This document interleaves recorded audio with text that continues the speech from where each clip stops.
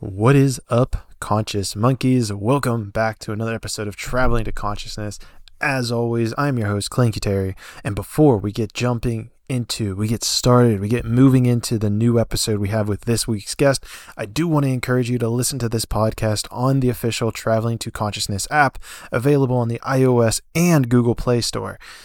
It is so cool to me to have my own app and to be able to organize all of the material that I create into one singular space just for you guys. You're going to have access to articles. You're going to have access to audio tapes.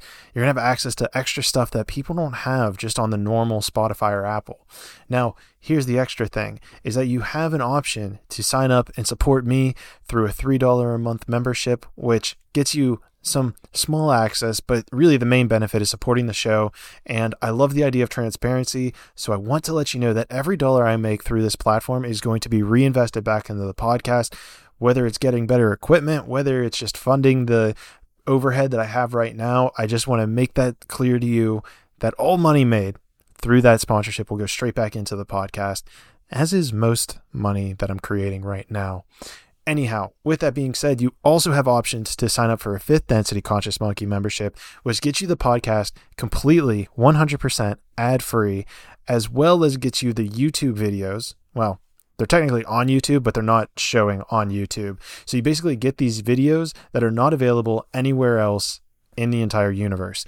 So you get access to the video, you get access to the podcast ad-free, and there's a couple other things coming down the road, but that's another higher tier option. So I want to leave that out there for you. So hopefully I see you there, and hopefully you're listening to this podcast on the official Traveling to Consciousness platform. And if not, no worries. I still love you. So let's get into the episode with this week's guest.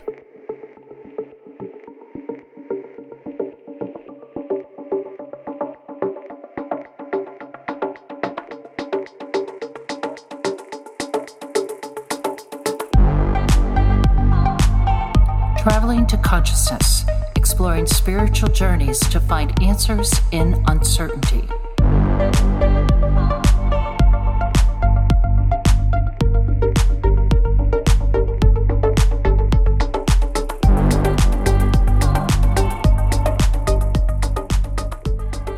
What is up, conscious monkeys? Welcome to another episode of Traveling to Consciousness. As always, I'm your host, Clayton Terry. Today's guest has a journey that I actually see a lot of parallels of my own in, so I'm super excited for this one. He was raised in the church. He was heavily interested in fitness. He's now heavily interested in helping humanity expand from 3D to 4D consciousness. He goes deep on the law of attraction. He goes deep on the law of one. He goes deep on Kundalini and Kriya Yoga. I hope I said that right, but we'll find out. Beautiful. Conscious monkeys, welcome to the show, Aaron Abke. Aaron, thanks for being here. Thank you for having me, man. It's a pleasure to be joining you. It's great to have you, man. I mean, I came across your YouTube channel, and I think probably the most popular video that you put out about the astral realm. Mm-hmm. And, I originally shot you a message then, didn't see it all good. So I'm just honored to have you on here after diving even deeper into the stuff you're talking about. Honestly, the alignment couldn't be any deeper, in my opinion. I love it, man. I'm excited to hear about it.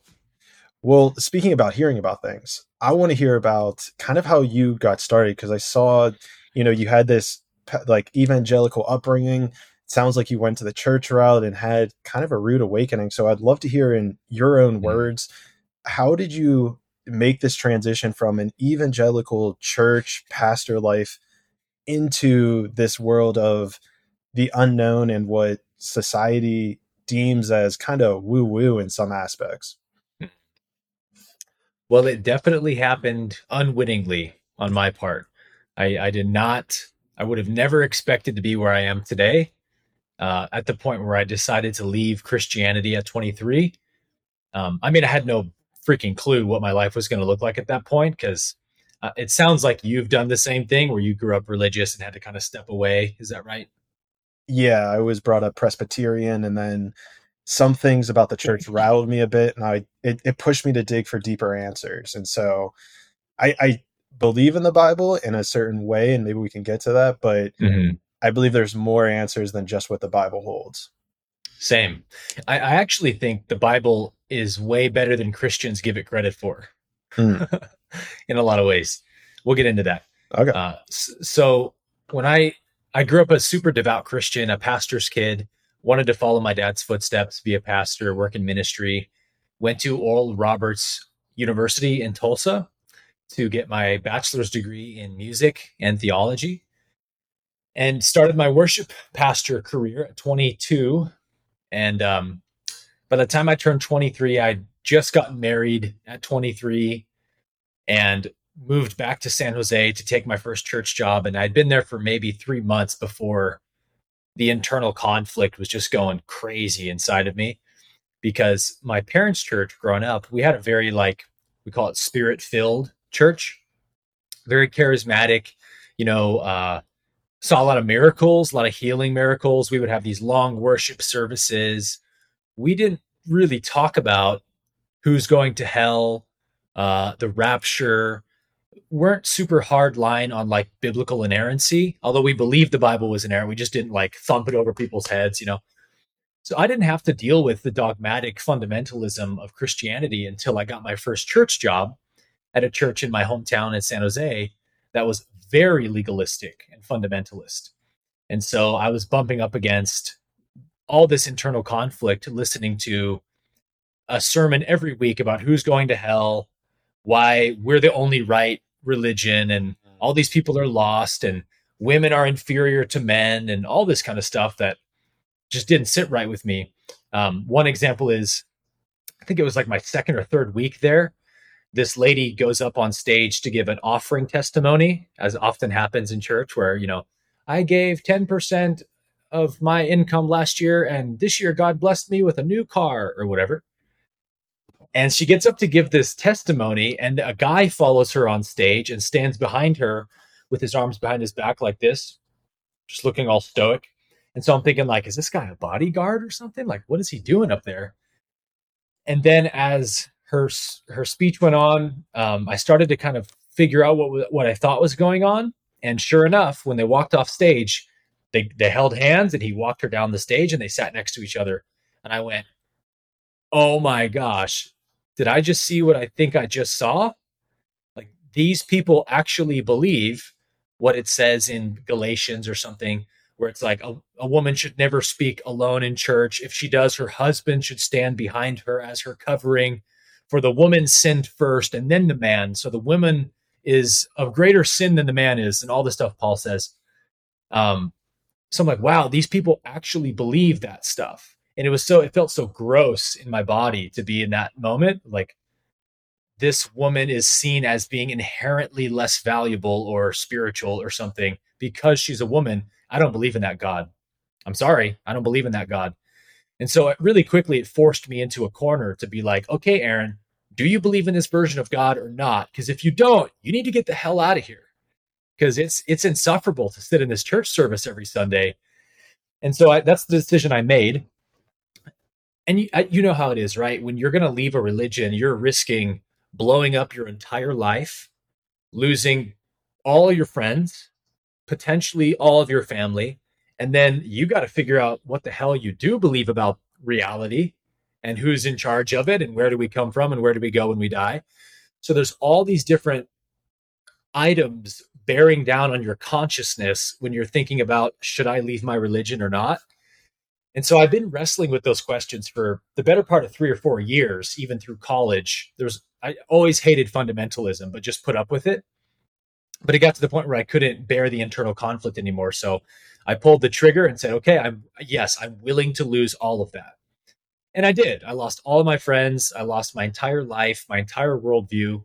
Everybody in my family, other than my parents and my sister, basically disowned me as a heretic. And still, if we see each other at family gatherings, they'll be cordial. But I know the stuff that they say about me, online and stuff, which is, oh, this, my poor nephew is backslidden heretic, and now he's a cult leader, and he's on YouTube and stuff.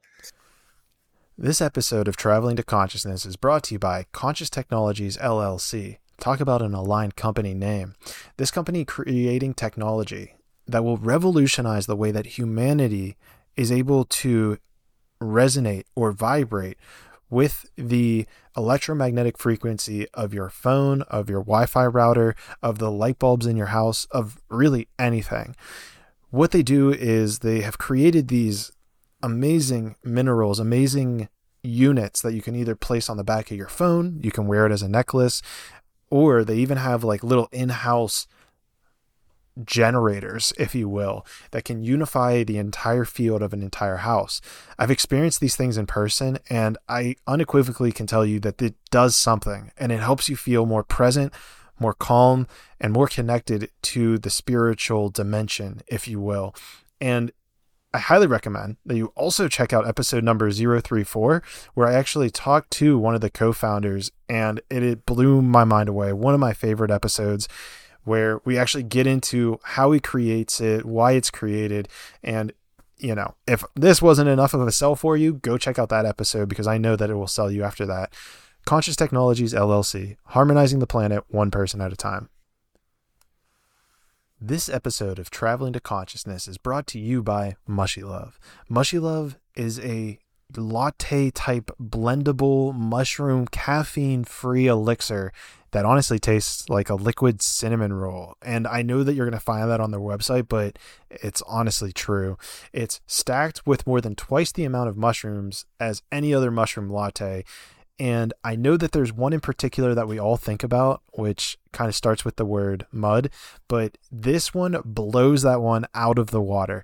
I highly recommend, if you even try that one, to just give this one a shot. And I promise you that you will not be sorry, because I just, it's so good. It's honestly so good. And I want to get to a place where I can actually they send me these all the time for free. So please go and buy it, because if you buy more, then they'll start sending me more. And it's just honestly a win-win, because it tastes amazing, like even in water. So even if you're cutting, even if you don't want to like put milk or coffee with it, you can just do it plain in water, and it's so freaking good.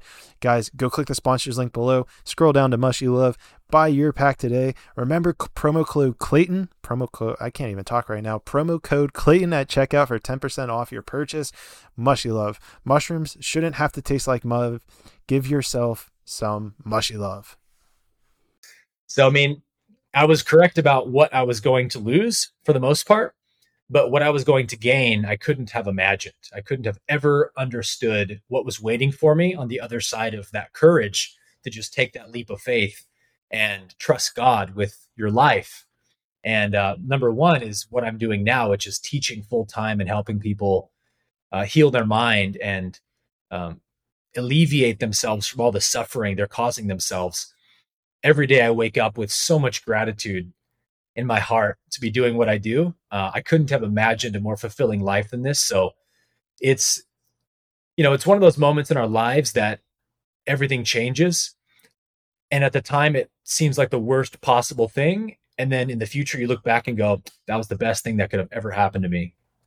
Dude, that's a crazy moment to experience, right? Is like all that pressure that kind of builds up on you. Because I experienced something similar in a different realm, but that feeling of that like unknown, because you don't know what's going to happen. I mean, you have that presupposition that everything is going to fall apart. And even when it's such a cornerstone, I feel like even with you, I mean, it might even be stronger.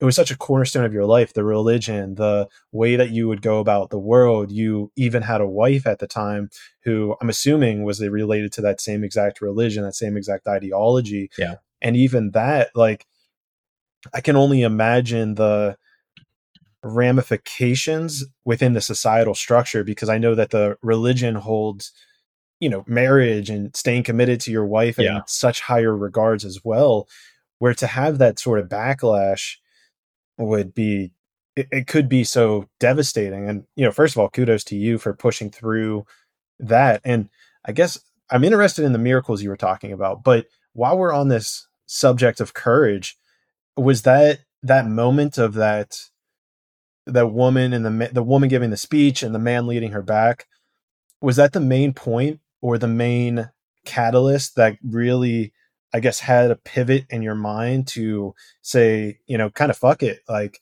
if I am going to do stuff that I fear, it's like, this isn't right. And so I'm willing to do stuff that I fear to pursue a deeper truth in name of what I'm supposed to actually be here for? Like, was that the catalyst moment, you would say, that really pushed you over the edge? It was a catalyst for sure. It wasn't the straw that broke the camel's back moment.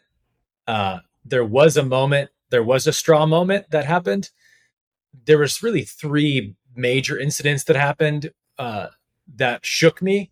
Another one was sitting in a pastor's meeting every Monday. We had our pastor's meetings, and the faculty would meet at this big, long round table in the church office. And the youth pastor, his name was Brad. He was this kind of, he was really high on his horse. He thought he was like the best preacher that God had ever created and stuff.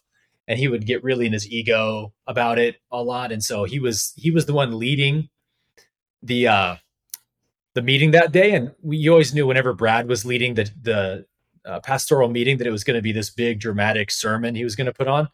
And so he did. And he was talking about how there's all these homeless people here in downtown San Jose around our buildings, and they're all going to burn in hell forever if you and you and you. And he went around the whole table to all like 15 people and pointed his finger at their face and like made sure to give them a moment of like, yeah, I'm talking to you. And then he finished the circle, and you don't go out there and preach the gospel to them. Do you understand that? They're going to go to hell forever because you didn't have the courage to go preach the truth to them. And I just about wanted to flip that table over and walk out and be like, I'm done. I'm out of this crazy place. I can't be around you people anymore. There's no way you believe that that's what God is like. Like, God's going to let someone else be tortured forever because I didn't have the courage to. What about them? What about their say in the matter? Like, what if they were born up in a house with their mom's a prostitute and a drug addict, and their dad left them at 1 year old, and they have no father figure, and they're out on the streets, and they get hooked on drugs, and now they're on meth, and now they're homeless, and God's going to then take them from that horrendously shitty life and then throw them in hell and torture them forever? Like, you guys are out of your minds if you think that's who God is. That was the second big catalyst. The final one was one day I was walking out to the foyer of the church. It was like a Monday or a Tuesday, and I saw this homeless guy sleeping in front of our church steps, which would often happen. And he was talking to himself and kind of rolling around in his sleeping bag. And so I went back in the kitchen to get my food for the day, and I was going to cook him my food and bring him my lunch and serve him a hot meal and just sit there and tell him how much God loves him and pray for him. And I'd spent about 10 minutes cooking it was like a Hot Pocket or something. Didn't eat healthy back then. And I was walking back out to the foyer. And when I got back out there, my pastor had called the police, and they were strapping this guy to a gurney, and like the ambulance people were, and they were going to wheel him out and then take him to wherever they take homeless people on drugs. And the pastor was kind of standing there, approvingly, like, yes, go on, get him out of here. And the guy started cussing, and he was like, am I allowed to cuss on your podcast? Yeah, by all means. Piss shit, fuck, okay, whatever. Yeah. So he was like, fuck you, church motherfuckers. Fuck you, church motherfuckers. And he just kept saying that. And I thought it was really funny, actually. But the policemen were like, oh, come on, man. Not in the house of God. Save that language for outside. And my pastor kind of went, oh, and like turned away. And it was like a Jesus driving the money changers out of the temple moment for me. I was so overwhelmed with the hypocrisy that I was like, I have to do something about this. So I said, no, it's okay. Let him say it. That is what we are. And my pastor was sort of like, excuse me, Aaron, what did you just say? I was like, that is what we are. He's calling us what we really are. And I was like staring my pastor down, like, let's get into this, bro. And he was like, come to my office, Aaron. And I was like, gladly. So I went in there and I just let him have it.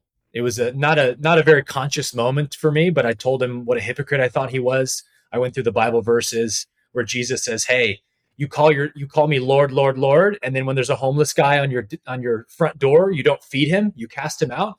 When you did that to him, you did it to me, buddy. Like, I am that guy. And because you don't see me, you don't know me. So don't call me Lord. I'm not your Lord. And I said, that's what you all are to me here. I don't believe anything this church teaches. You guys are a bunch of hypocrites. And I quit. Like, I'm out of here. But then I sort of felt bad after that event, because I had just gotten hired like 3 months earlier, and they had hired me to be like the new young guy who would come in to bring more young people in, and I was the worship leader, and it was really hard for them to find a worship leader in the Bay Area. So because I felt bad about the way I let my pastor have it, I apologized and I said, look, I'm willing to stay for another 3 months to give you guys more time to find a new worship pastor. So we kind of worked out a deal where I didn't have to stay for the sermon and stuff. He appreciated the nod I gave him, but it was the worst 3 months of my life, man, being in that place. I was at a point in my spiritual walk where I was completely done with that religious archetypal view of God. And I was so desperately hungry for like deep spiritual truth that being there was just, you know how it is, was just insufferable every Sunday. So I'm like reading Zen and stuff on the weekdays and then going to this super fundamentalist church and leading worship on Sundays. So it felt like I was living a double life. So it felt really good to be done with that. And then as I expected, you know, my divorce happened a few years later because my ex-wife just wasn't making that transition with me like I was. So I really almost like blew up my entire life and started from scratch and got to kind of reinvent myself. Damn, bro. I mean, it's a wild story. I find it interesting. There's a couple things I find interesting. The main one that I think most people can relate to is the idea of that, or maybe not most people, but at least that I can relate to, is that tension that you were feeling in that last 3 months that you were working there. I could feel it in your voice, that tension of, I know I'm not where I'm supposed to be. And that was somewhere where I was a software engineer at the time. And that feeling is kind of what my catalyst push was to quit my job, uproot my life in San Diego and, you know, travel the world. And first of all, I mean, again, kudos to you for pulling that off, because I know that's such a crazy feeling of holy shit, like what's about to happen. Mm-hmm. But man, the other thing that's really sticking out to me, and I'm not sure if this is something you've thought about, is that craziness, the crazy, the homeless person who may or may not have been on drugs, probably was, having that, I forget the exact words, but fuck you, church people, fuck this, like this isn't the energy of this. You're not representing what you claim to be representing. At least that was even the homeless guy knew it. Right. And so here's where this is something I've been thinking about or toying with a lot lately. And it's the idea of how gray the line is between crazy and genius, how much, how we don't really know what the difference is between crazy and genius. And this is something I also saw in some of Dolores Cannon's work. I'm not sure if you're familiar with her. Oh yeah. Have you read, I forget which book it was, but there's one book where she starts talking about how somebody was like toying with the fabric of, like, I guess there's like this like cloth or something of everyone's life is kind of intertwined, and it's like this like very long carpet, and how somebody basically, you know, was shown this tapestry, and they basically went mentally insane in the real world, like in our physical reality. They went insane because they were exposed to such a thing. And reading that passage or that story, it really had me shown this different light on kind of homeless people, right?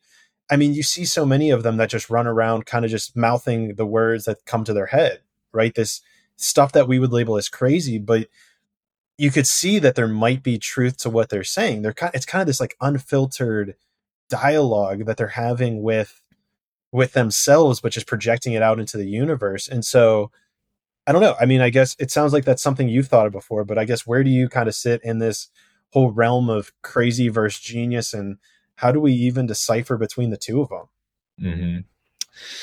That's a great question, and one I've never been asked before. So the first thing that comes to mind is, I think that a lot of what genius is at the time when it happens looks crazy to the mainstream way of thinking. And so often what's called crazy ends up being genius later, right? So that's one way of looking at it. The other way I look at it is looking at somebody like Kanye, where, you know, Kanye, like 98% of what that dude says is fire. I mean, he's so on point. He has such a high level of awareness of how the world works and the deep systems that really run things and what needs to be done for us to transcend those systems and really become unified. And then like 2% of what he says might be a bit of his ego coming out, or he doesn't verbalize it well.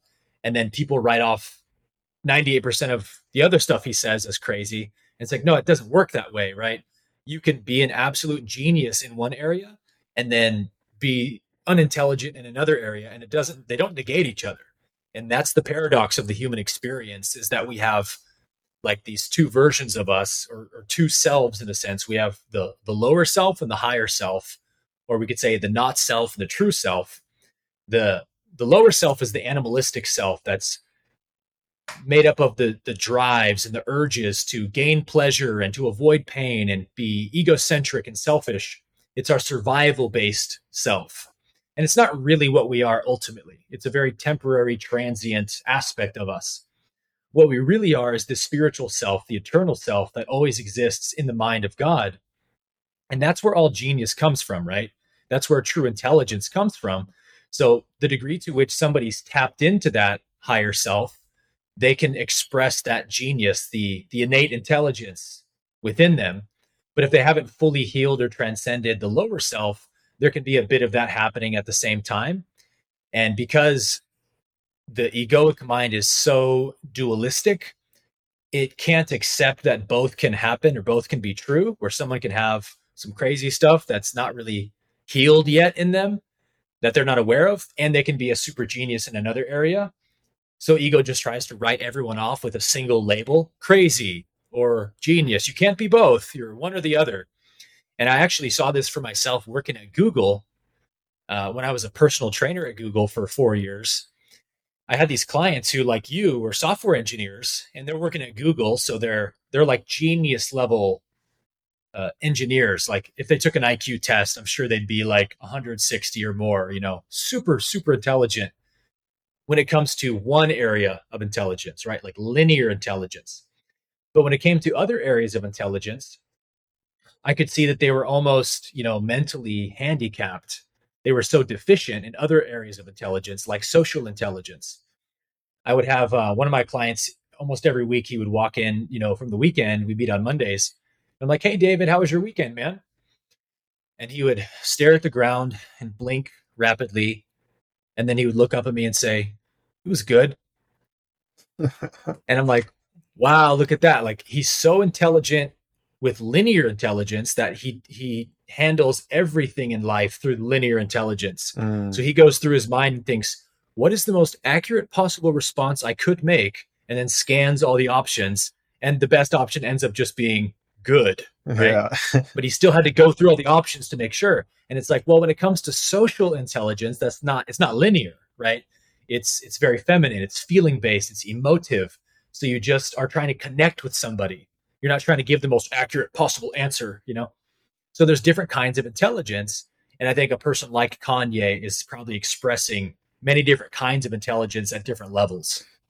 Well, first of all, I'll give a shout out to Kanye because I love that you brought him up. Always a favorite of mine to discuss. Honestly, one of the more viral clips that I had on my Instagram was about Kanye. So I'll be sure to clip this up and throw it on there as well. Nice.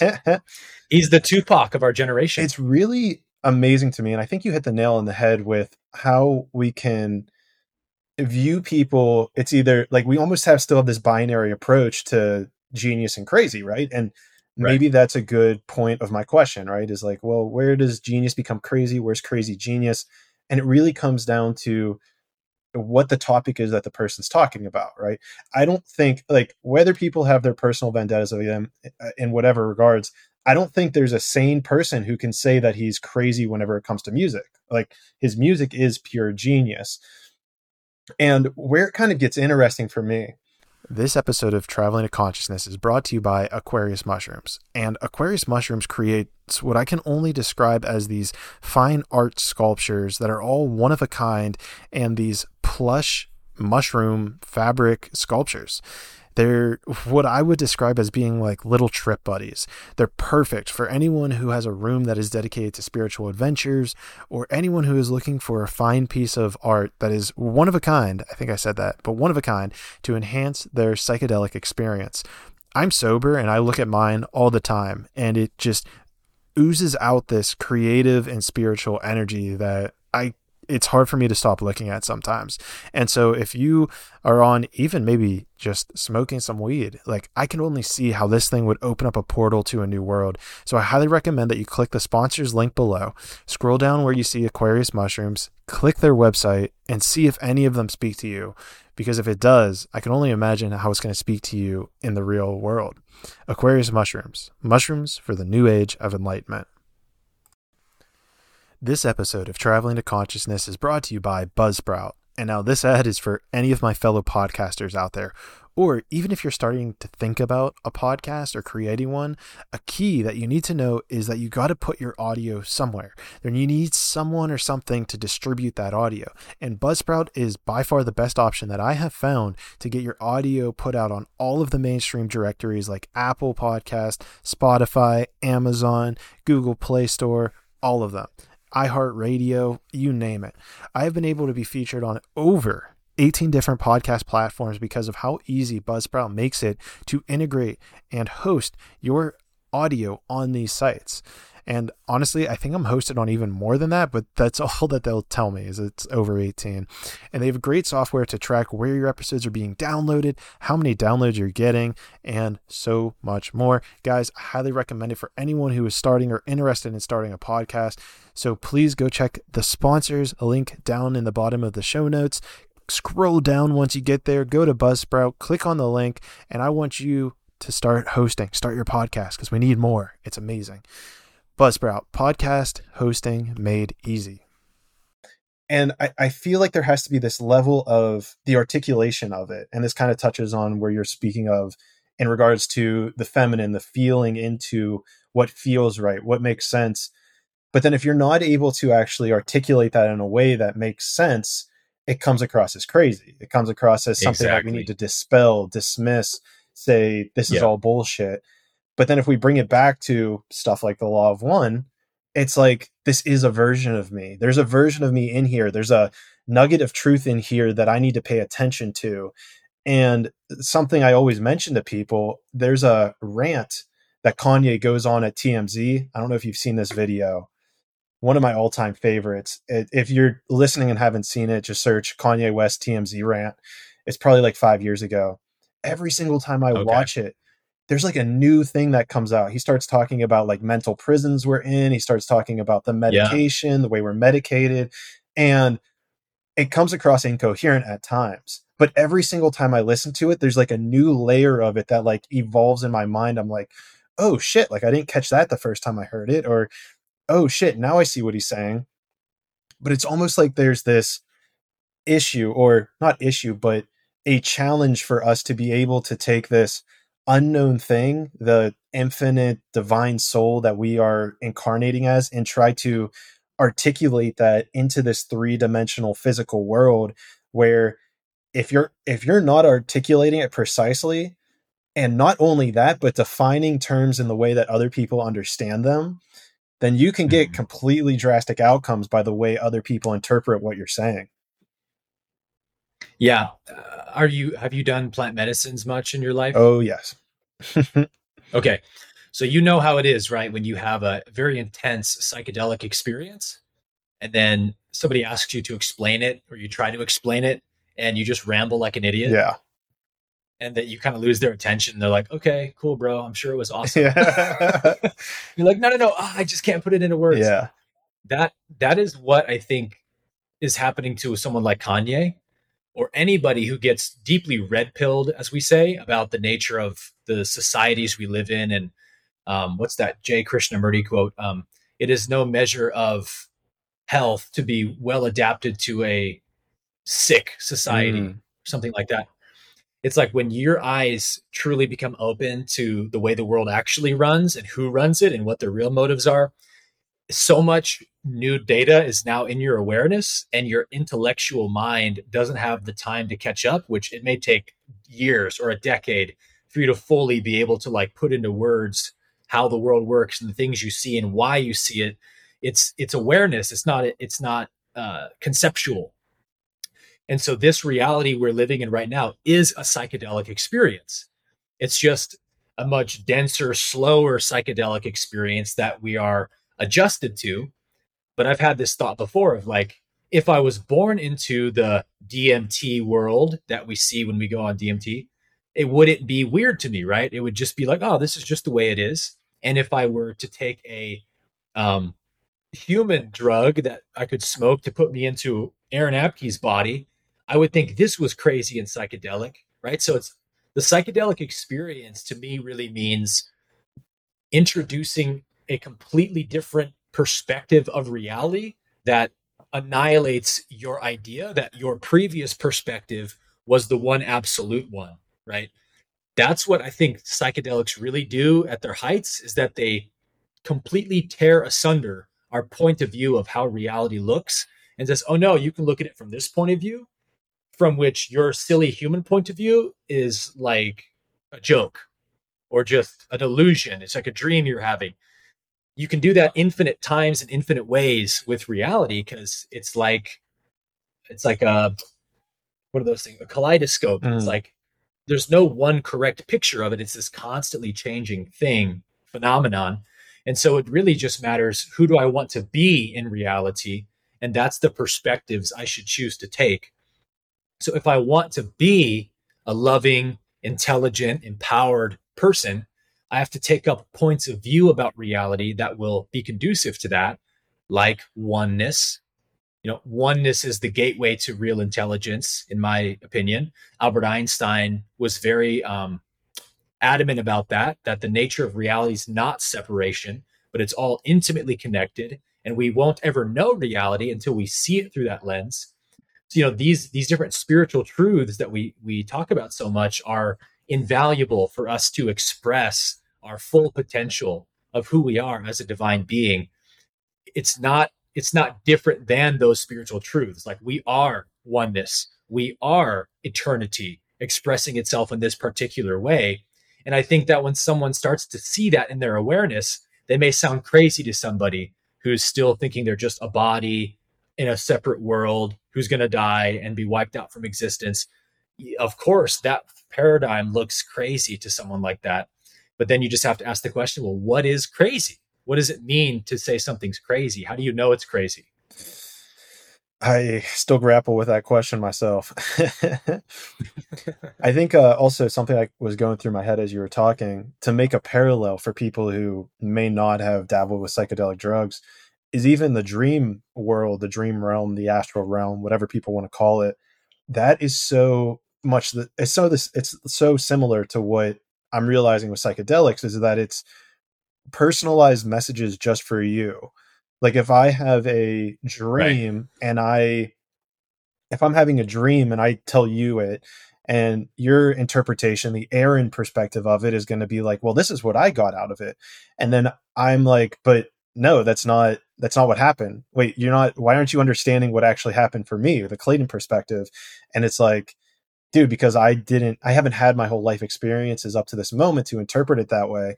And so it becomes this very interesting thing with dreams in particular, of interpreting them almost for yourself. And it's good to get feedback, and this even goes to good coaching that I've realized throughout my days, is it's not about me telling you the way the world is. It's about helping you figure out how you're interpreting the things that are happening, let's say for you, some people say to you, but happening for you to understand that almost next level of understanding or evolution to take your life to the next phase. Absolutely. It's all, the universe is almost like a game of transcending points of view. Because when you're in one point of view and you're identified with it, points of view are sort of designed metaphysically to reinforce themselves, right? And argue with and disagree with any other point of view, because it has to. It's one point of view. So I can't acknowledge all the other ones as being equally true, or there's no more point of view. So when you're in a point of view like the political left or the political right, they're always going to look crazy to you and evil and whatever else, until you mature enough to realize that there isn't just one point of view to look at the universe from. In fact, every point of view is equally valid from the highest perspective, because they're all just different ways of looking at the same one thing. So, for example, if I grew up in a household that was abusive and like religiously abusive, I'm probably going to grow up to be an ardent atheist who hates religion and hates God, right? So Christians, the Christians I grew up around would typically see an atheist person like that and say, oh, that person's evil. They're a sinner. They're full of the devil. And I know that that's true. No doubt about it. But if you were born up in their shoes, you would understand why they think that, right? You would say, oh, of course you think religion's evil. You were abused by your, youth pastor or whatever. So that's where forgiveness comes from, I think, is realizing that whatever someone's point of view is, in a sense, no one really chooses the point of views they have about reality. We could really say points of view choose us, and they live and express through us, the person or the people, to experience themselves. And a point of view will last until it wears itself out in someone's mind, where they've suffered so much because of that point of view that something in them cries out to say, oh, there's got to be a different way or a better way of looking at life, like I did, like you did with religion. And then awareness has opened itself to other points of view. And then you do start to see the validity of that which you once thought was crazy, right? No, I love that. I love that articulation so much.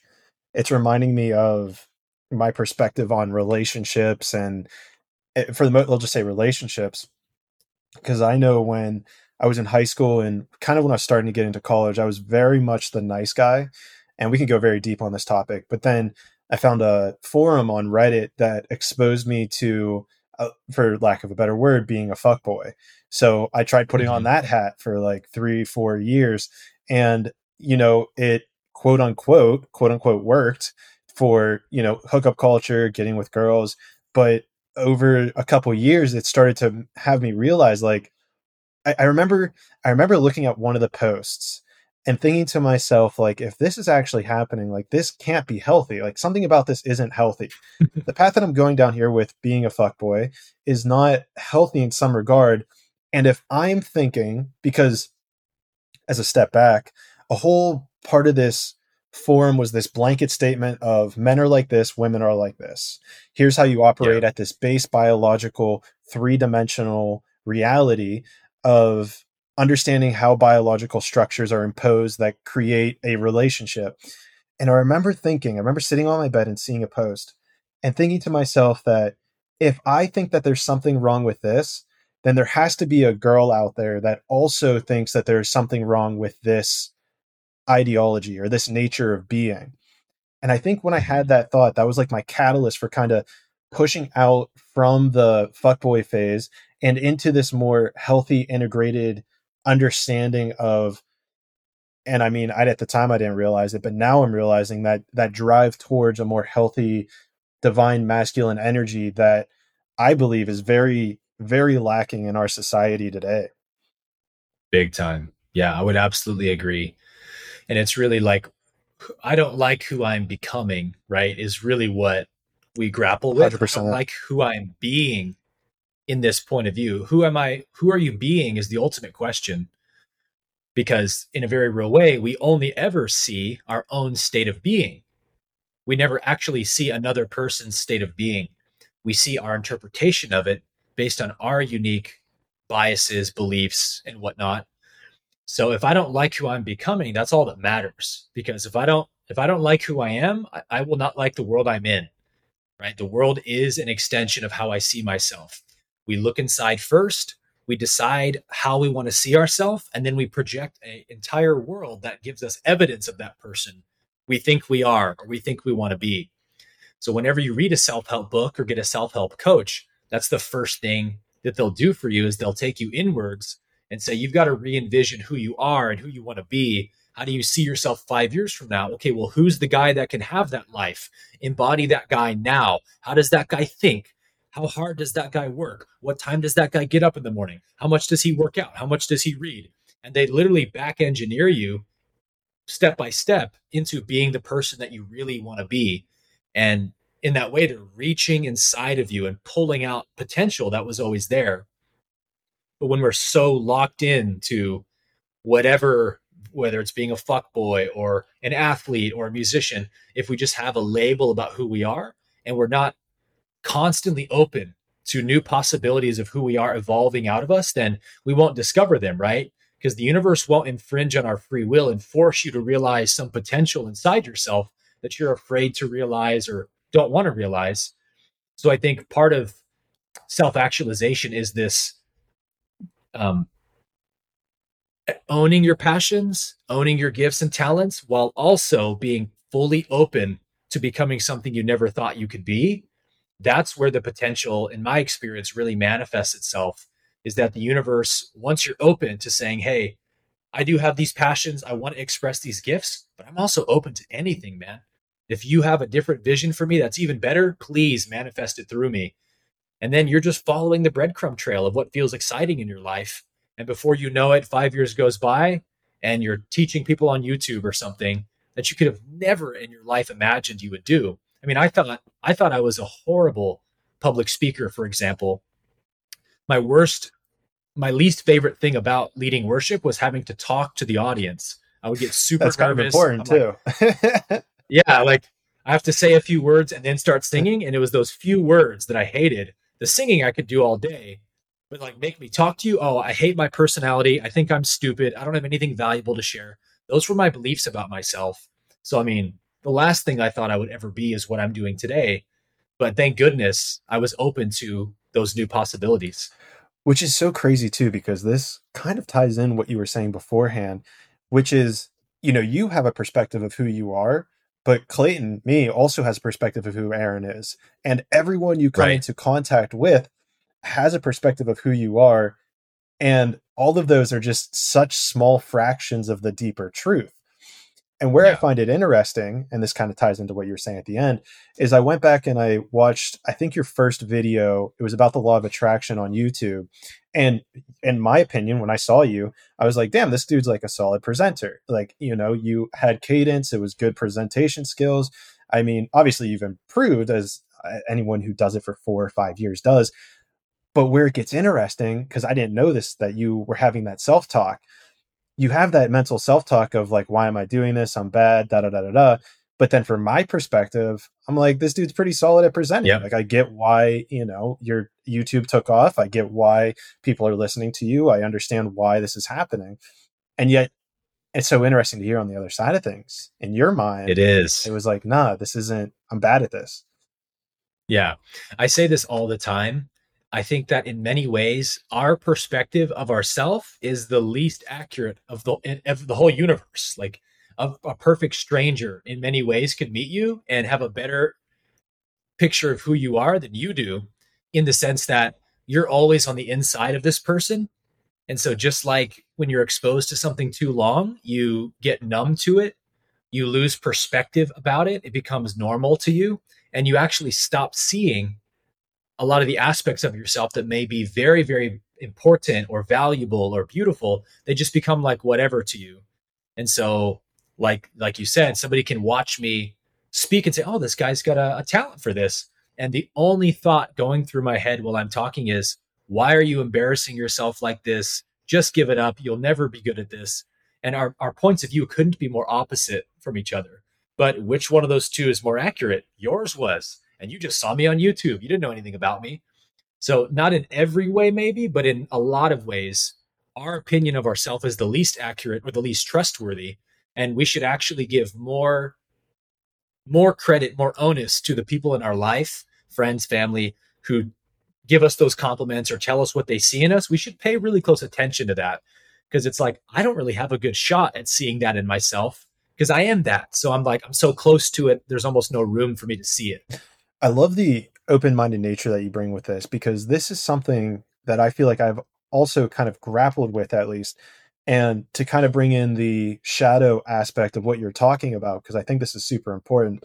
Being a content creator, being someone who puts themselves out in front of hundreds of thousands of people, being someone who's continuously pushing the awareness of what they hold true and what they want to manifest in the world. You are going to be confronted with people who disagree with your point of view. And it's interesting because I believe that it's healthy, but then I also believe that staying away from negative energy, negative comments is also something that you should be very mindful of. So where do you kind of find that balance or the integration of, I still need to listen to people who disagree with me because, first of all, it keeps you grounded, it keeps you humble, it keeps you honest. But at the same time, they could just be projecting their own bullshit, their own fears, their own insecurities onto the work that I'm doing. This episode of Traveling to Consciousness is brought to you by Superpass. Now, what the hell is Superpass, you might be asking? Well, I use Superpass to host my website, host all of my amazing content. I use them for my app, the amazing app that I know you're listening to this on, that I don't even need to tell you about, that's available on the Amazon, and it's not available on Amazon. It's available on the iOS and Google Play Store. That app, the one that you're listening to this podcast on, the Traveling to Consciousness app, they're absolutely amazing. So honestly, if you're a content creator and need to organize and put things in one place, I highly recommend Superpass. They have an amazing community. They have an amazing support team who I've always been in contact with, reaching out with, and they're always increasing that product. So I highly recommend it. At checkout, I highly also recommend that you use promo code Clayton 2022 because you'll receive 10% off your first 12 months of a yearly or monthly package, which is up to like a $300 value, which is crazy.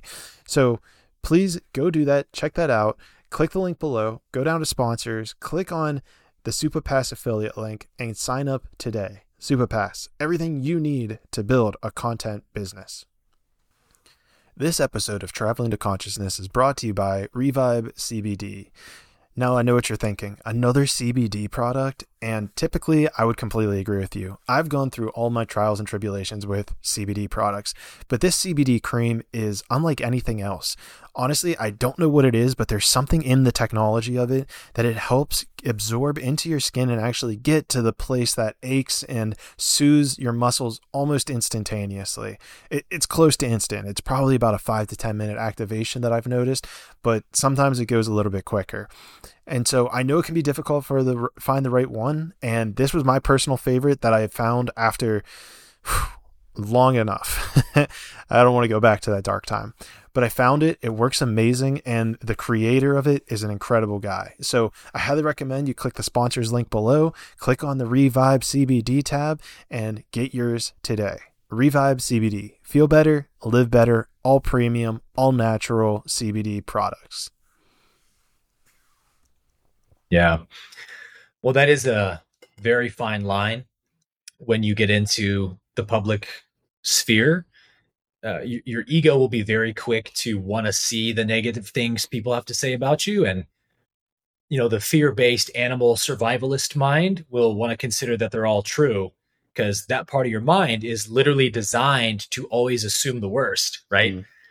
It's the same part of your mind that is, as a hunter-gatherer walking through the forest, it's that part of your mind that's always on alert that there might be a bear around the next corner or behind that rock. Like, you have to assume the worst, because if you don't assume the worst and you're wrong, the consequences can be really severe.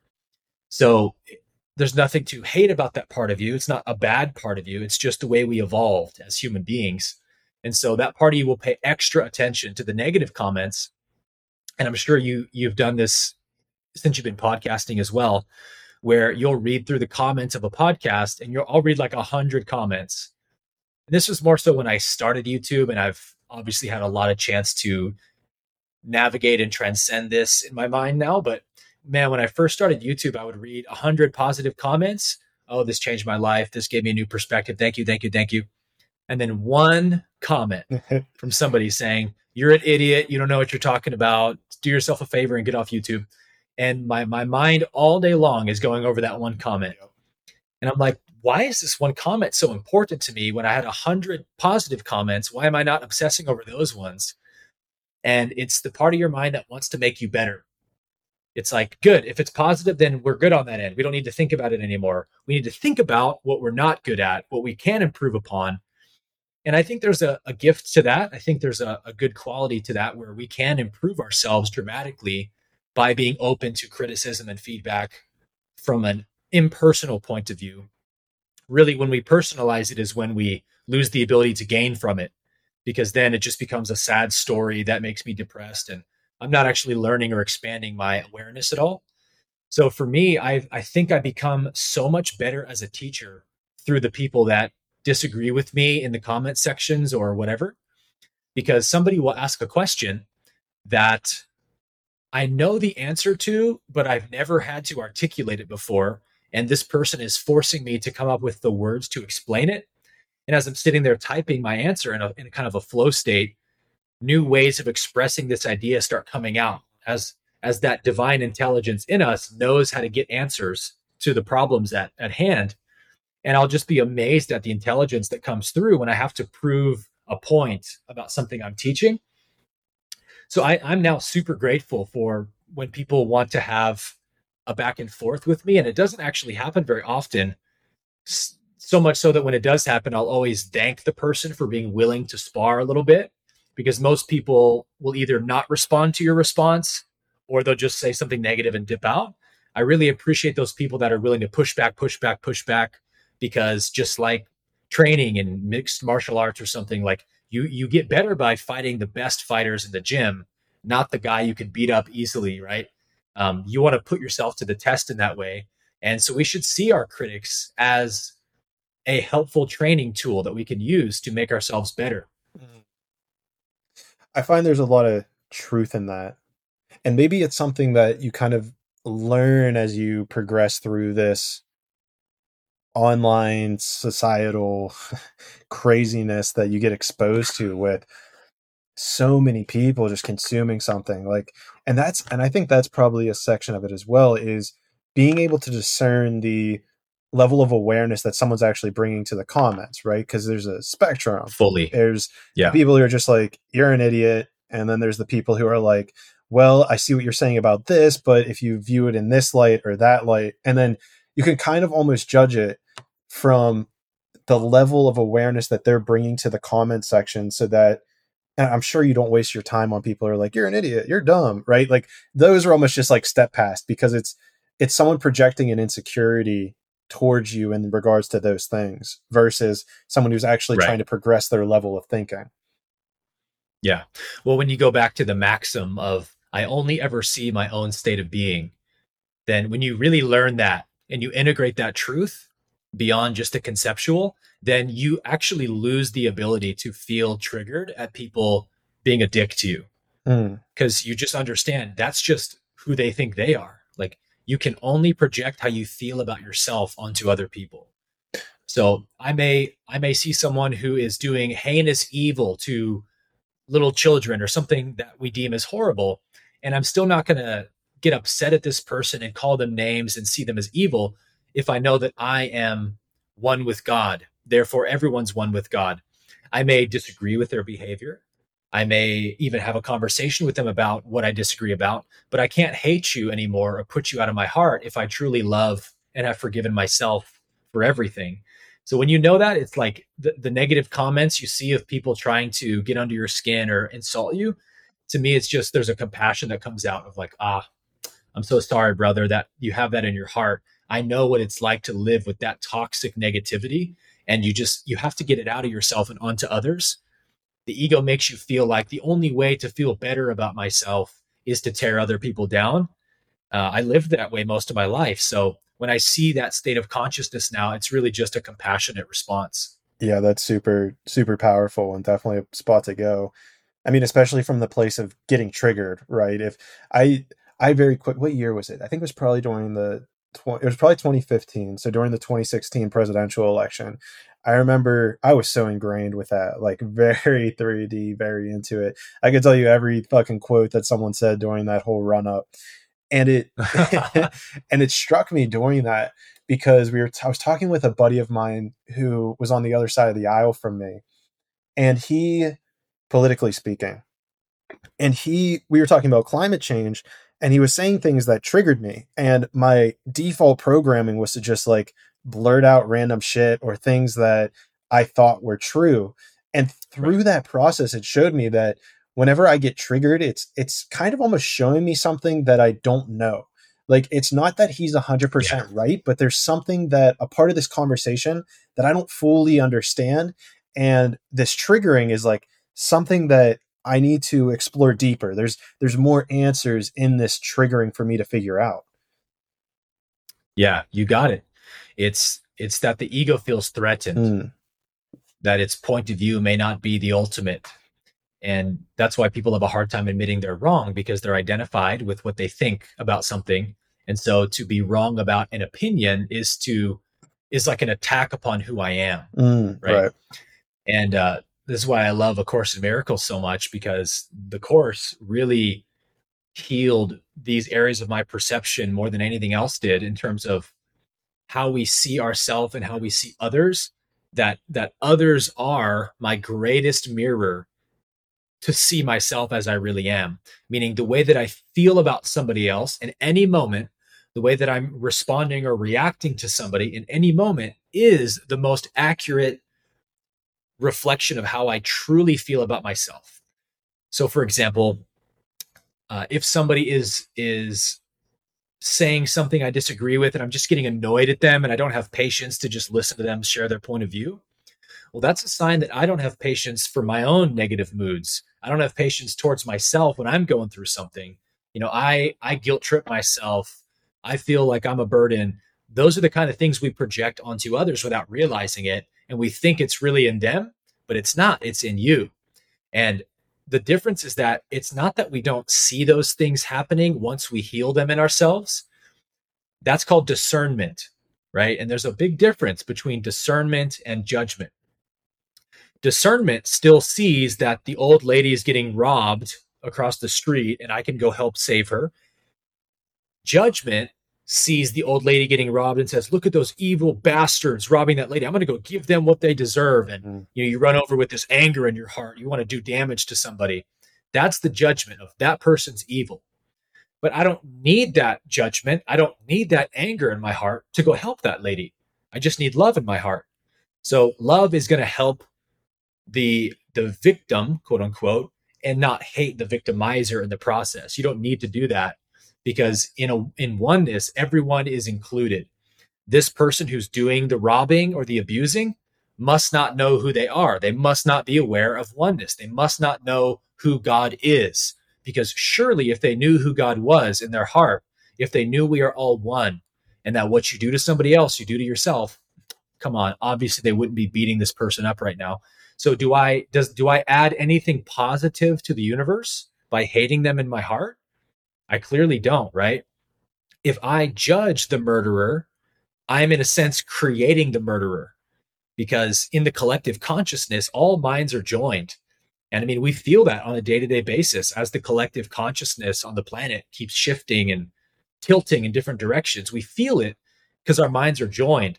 So if everyone's judging the same person as being evil, we're actually co-creating that evil person. Whereas if we forgave them and saw that at their core, they are innocent and they are divine, they just don't know who they are and they're lost. So we can show them who they are through kindness and forgiveness and love. It doesn't mean we don't stop people from harming others. Of course we do. But we don't seek vengeance as a means for justice. So I think that that's getting back to your question of why we get triggered by differences of opinion or political ideologies or whatever it may be. A Course in Miracles says, anything that needs defense you do not want, for anything that needs defense will weaken you. Because in order for me to defend myself of, oh, don't you say that to me, let me tell you who I am, blah, blah, blah, blah, blah. Well, I must think that I'm inherently fragile and able to be harmed by this person if I'm so defensive about what they're saying towards me. If I know who I am and I'm confident in who I am, that person can say negative comments to me all day long and it won't make me upset because I know it's not true. So if it does trigger me, like you said, part of me in the deep recesses of my subconscious must believe that about myself too. And that's why it hurts. And that's kind of the protection mechanism. But it goes back to what you're saying, because if we're all connected, then you do believe it, because that's why this person is saying it to you in the first place. It's why this thing occurred that you experienced. Something I want us to stick on for a second is the discernment versus judgment, because this was something that was very fascinating. And I don't remember how long I grappled with this. It wasn't too long, but it was with regards to relationships and other people, because I kind of was like, well, I don't want to be judgmental, but at the same time, I want to be with someone who is fit and healthy. You know, I want to be with someone who takes care of themselves. So am I being judgmental of if I'm, and this is something that I've seen in the media where they'll try to guilt trip people. And especially with like this trans movement that's happening, they've done it before, but specifically with this trans movement, it's like, well, if you don't like, if you're not into trans people, like sexually or romantically, then, we're going to cast judgment on you because you're judging them. When in reality, and this is kind of where I kind of came to, is it's more of discerning what type of energy, what type of person you want to be with. And for me, it's someone who's healthy, fit, female, you know what I mean? And so to have this, I don't know where I'm trying to go with this, but applying that lens of discernment versus judgment on the romantic person you want to be with, you can even expand this out to the friends you want to have. It's like, you don't have to be friends and hang out with everyone. You need to discern who it is to be friends with so that you can elevate yourself. You can elevate your life. You can elevate to the position where you're trying to go with your life. And if you're not discerning and just letting everyone in because you believe that it is judgmental to do the opposite, then you're just holding yourself back from your true potential. 100%. It's sort of just like the way we are with food, right? If, like, for me, I inherited, unfortunately, my mom's gag reflex where fish, just the very smell of fish, there's this response in my body of like, I'm going to hurl, I'm going to throw up. And I wish it wasn't there because fish is really healthy for you. And I want to like fish. I just can't make my body like it, right? So when I'm around people who like fish, I don't try to put them down for liking fish and say, oh, well, fish is so stupid and only dumb people like fish. That's judgment. What I actually do is understand that, hey, to them, fish tastes good. So that's awesome for them. Unfortunately for me, it doesn't taste good. That's just discernment. I haven't made anybody superior or inferior. And that's, to me, the caveat between judgment and discernment. Discernment doesn't make any value judgments on somebody. It just sees things as they are. This person is doing this act, this thing. This person is at this level of consciousness, living their life this way or that way. And it's just not in alignment with me. They're just as valuable as I am. They're just as beautiful in God's eyes as I am. But not everyone's meant to be with everyone. Not every, in chemistry, there's all these different chemicals. They don't all interact with each other harmoniously. But that's a good thing because the full spectrum of chemistry allows for the entire universe to be appearing as it is. So not every chemical is supposed to interact perfectly and harmoniously. Some of them are supposed to repel from each other.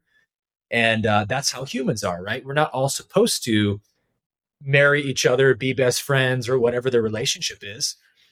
But that doesn't mean I have to hate anyone or see them as inferior or have any judgments about them. Just understand, that person is not meant to be my best friend. And I think that that's wisdom. I think that when we truly see reality as God sees it, everything is beautiful in its own way. Even the people that rub us the wrong way, even the people that have completely different interests from us. I can travel the world and see every different culture that when I was a little kid, teenager or whatever, I used to judge other cultures as being stupid or their food or their clothes were dumb and America's the best, Yeah. And now it's like the opposite. When I travel, I'm like, God, these cultures are so rich and beautiful and unique. And I enjoy all of them and see the beauty in all of them.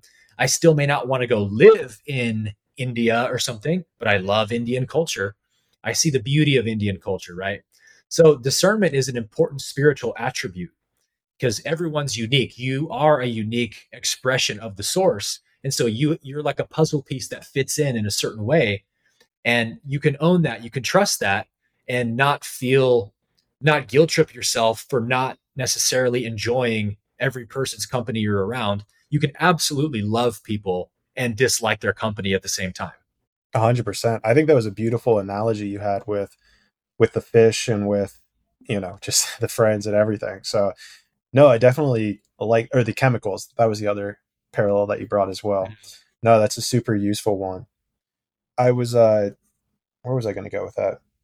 Forget where I was going to go with that, but what's popping into my mind is going to be a little shift. Nice. So, insert some a little bit of a pivot. What I saw something that you practice was Kundalini and Kriya yoga. I've never heard of Kriya before. So let's start with Kriya. I think Kundalini, we'll get to that at one point, but what exactly is Kriya yoga? Well, Kriya Yoga is a form of Kundalini Yoga. Okay. It is for the purpose of awakening Kundalini energy in the nervous system. But what it is in summary is like spinal breathing. So you're sitting in a meditation posture and you're breathing through the nose with your awareness at the root chakra. And as you inhale, you're pulling prana up the spine all the way to the crown or the third eye, depending on the practice. And then as you exhale, you trace the spinal nerve back down to the root again. So you're kind of like gently milking the spine with energy and with attention. And what that does is the spine is like the highway for spiritual evolution. It's also the highway for the nervous system in general.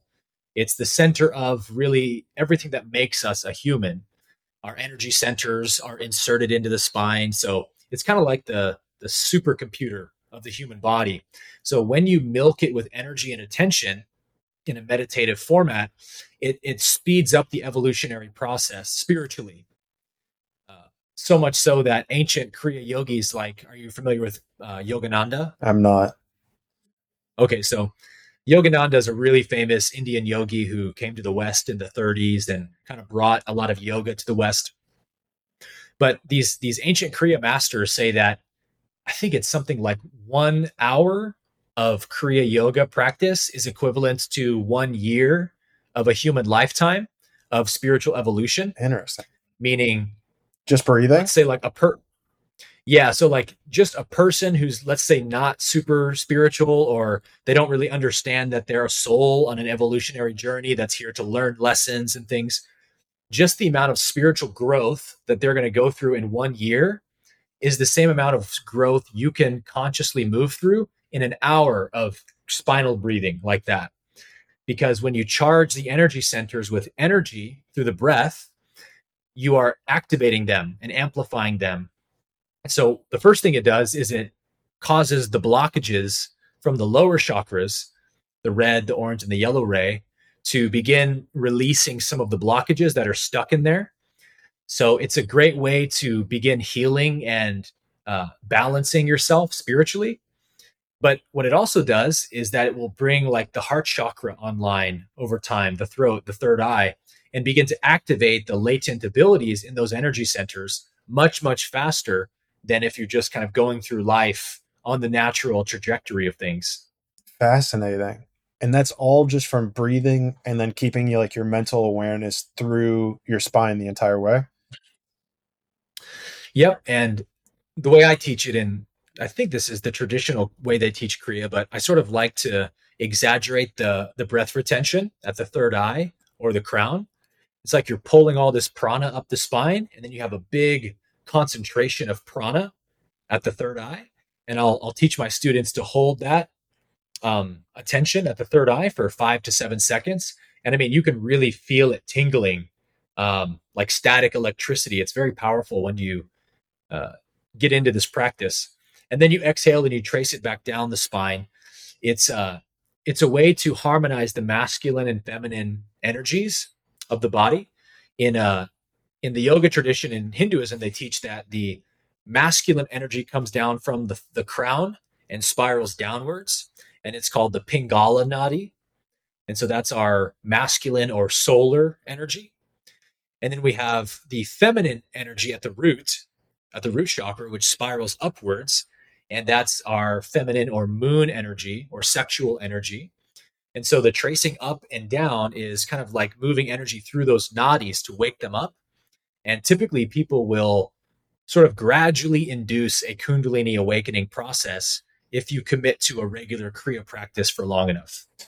So I think I read on your website that you had some crazy experience by doing Kriya. I think it was some sort of like your body, like it felt like it was on fire, or like there was a dragon was breathing down your back. I hopefully I'm assuming that laugh means you know what I'm talking about. Oh yes. So how long were you practicing before you experienced that, and like what did that progression kind of look like in your Kriya practice? So I started in like 2019 through Yogananda's book, Kriya Yoga, The Art of Self-Realization. It's like super short, like 20 pages or something. And it was in fall of 2021 when I had my first. It's called the inner conjunction.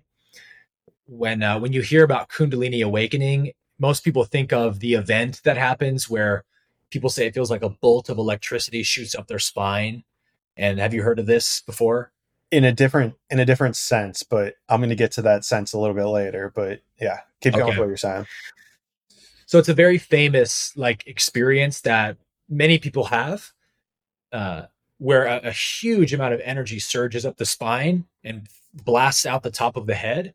And people say that they see God, they meet God, they experience oneness.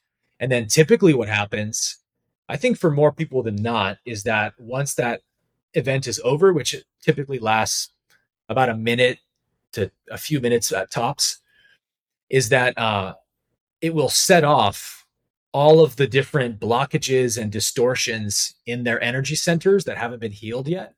It will sort of set them off and make them go crazy and haywire, so that some people literally have a psychotic meltdown after a Kundalini awakening or inner conjunction, where a lot of people don't even know what happened to them. I mean, this happens to people who are totally not on a spiritual path. Sometimes people fall off of a horse or get into a motorcycle accident. And if they jar their pelvis or their root chakra just in the right way, it can set off that energy. And then they go to a doctor. The doctor says, oh, you're having a psychotic meltdown. Take all these drugs. We're going to put you in the psych ward, And it's just an inevitable process of awakening that fourth density energy, where it's trying to take you to the fourth density of consciousness, which is the heart chakra density. The fourth density is love and unity consciousness. So everything from the third density, the solar plexus chakra of ego, has to be purged out of the system. And that's this kind of unraveling die-off experience people have after a Kundalini awakening.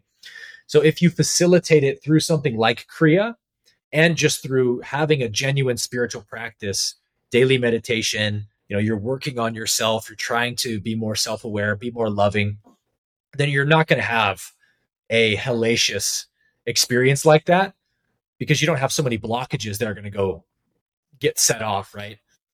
In the Law of One, Ra actually likens it to sort of blowing a circuit board. Ra says if the entity is not prepared for this event, it can break the circuits in the system, and it can be physically painful, and it's definitely very psychologically painful. So I was lucky that I had been practicing Kriya meditation for many, many, many years.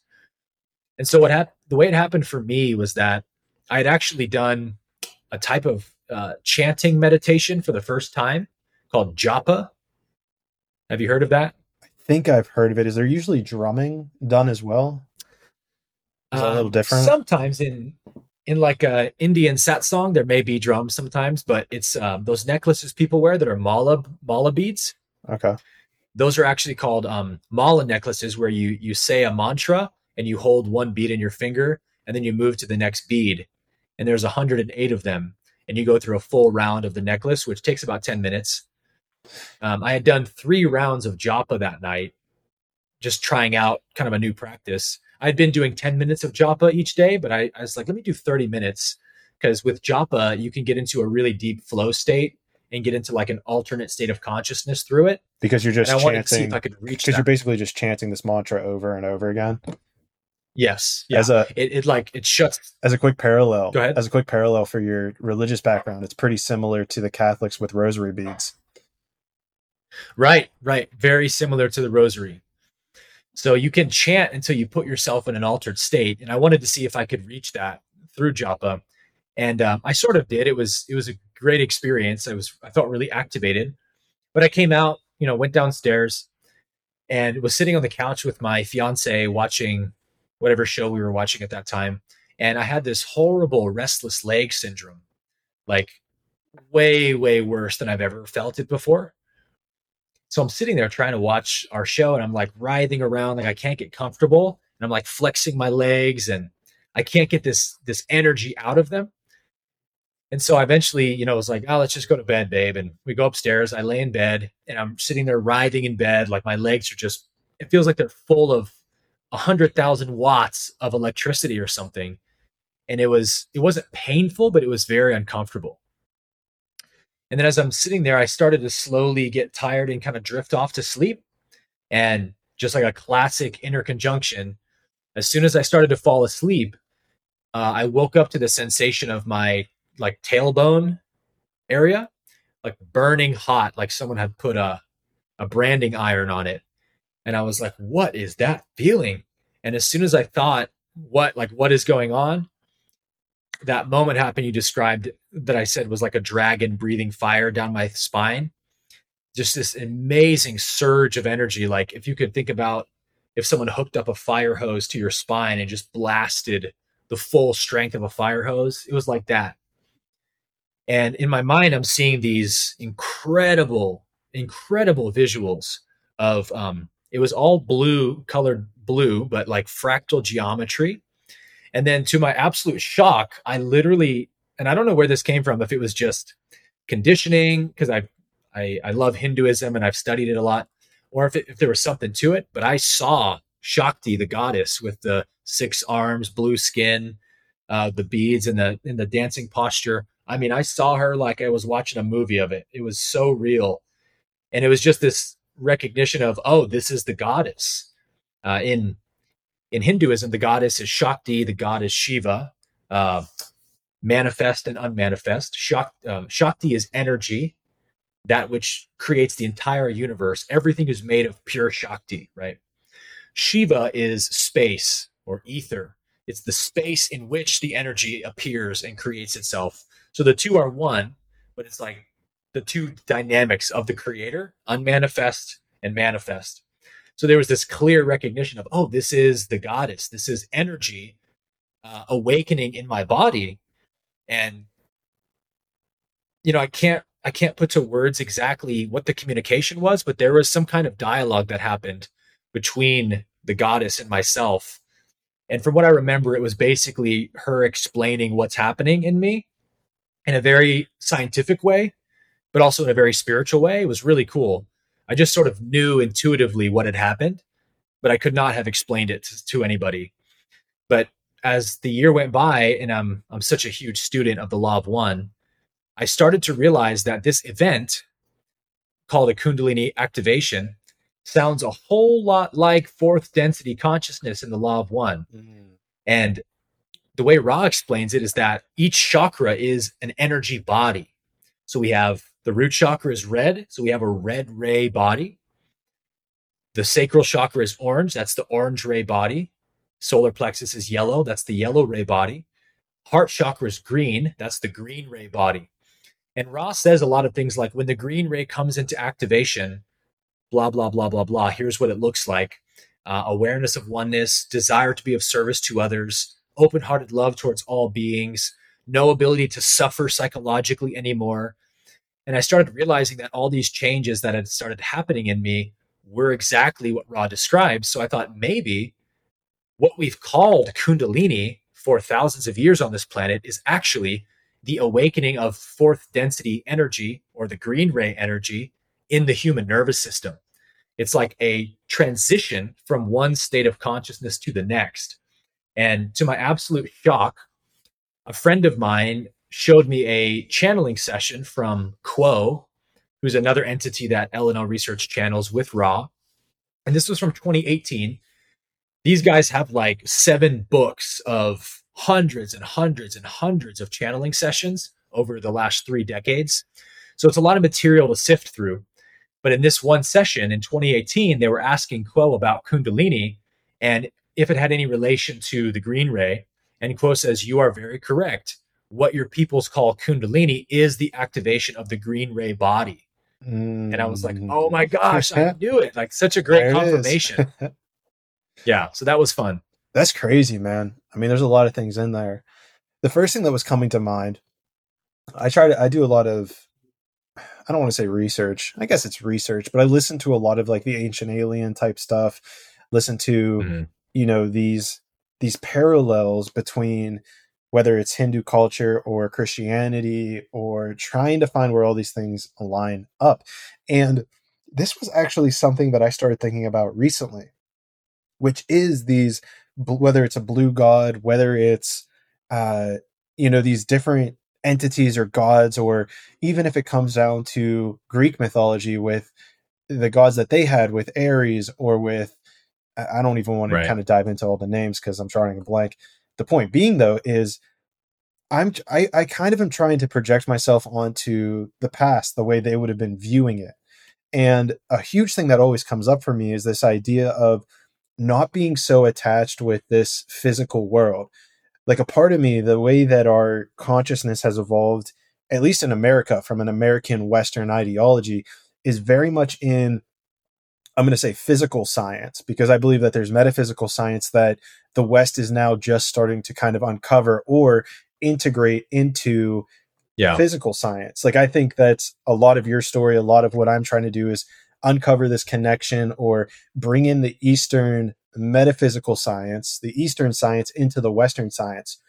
And where this gets interesting for me, and I would love your perspective on this, is that these gods, these gods that they always talk about, some, ancient, what are they, astronaut, what are they called, ancient astronaut theorists, think that it's like a different alien coming to our society. Right. And maybe that did happen. I think there's evidence that it probably did. But where I want to stick with these certain gods is being able to experience those entities by getting yourself to a different state of consciousness, whether it's using psychedelic drugs, whether it's a breathing ritual, whether it's a chanting thing, that you are actually able to channel that energy. And then you have this very similar understanding of who those gods or that energy entity is.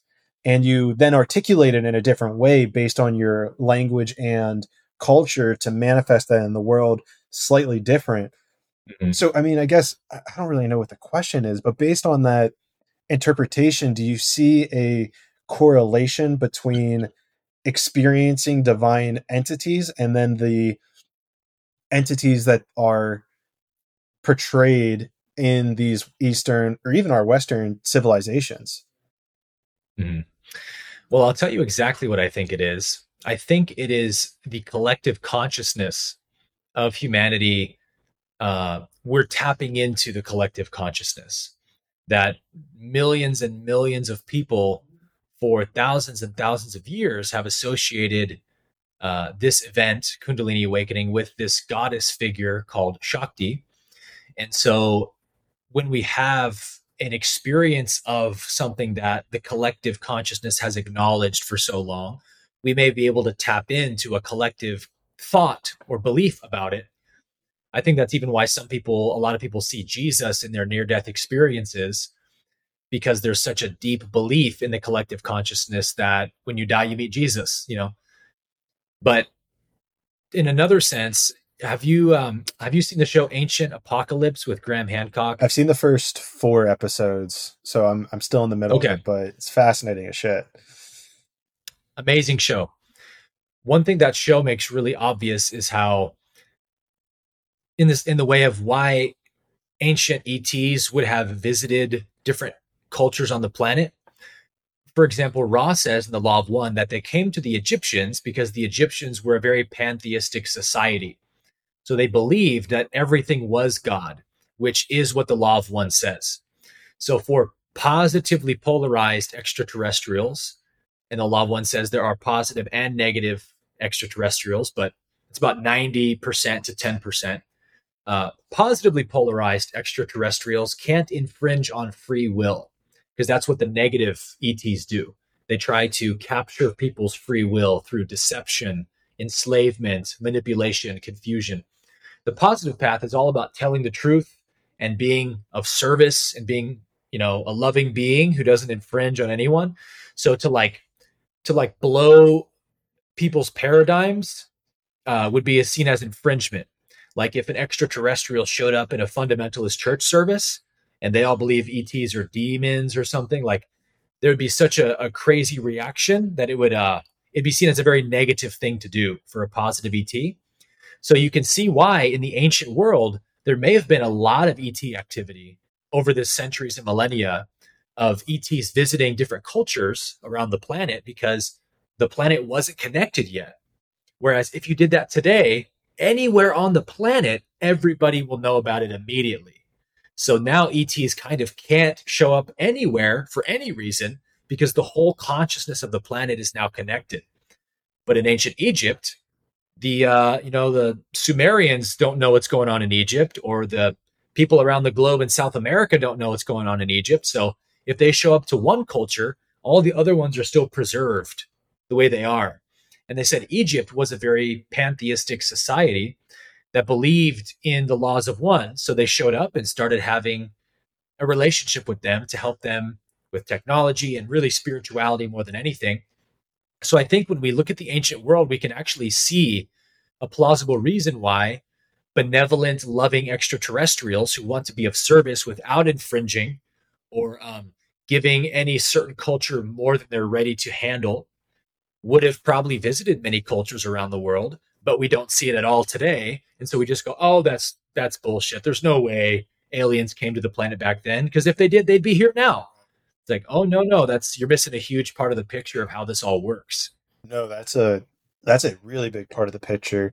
And I remember that I went to Egypt roughly the same time I started getting introduced to the Law of One, or maybe I knew about the law beforehand. The point being, though, is that Ra was, so what's really interesting, right, is that Egyptians actually only believed, kind of like you're saying, that there's only one God per se, but then it's all deviated out. Like it's all a separation of that one God. And that one God was called Ra.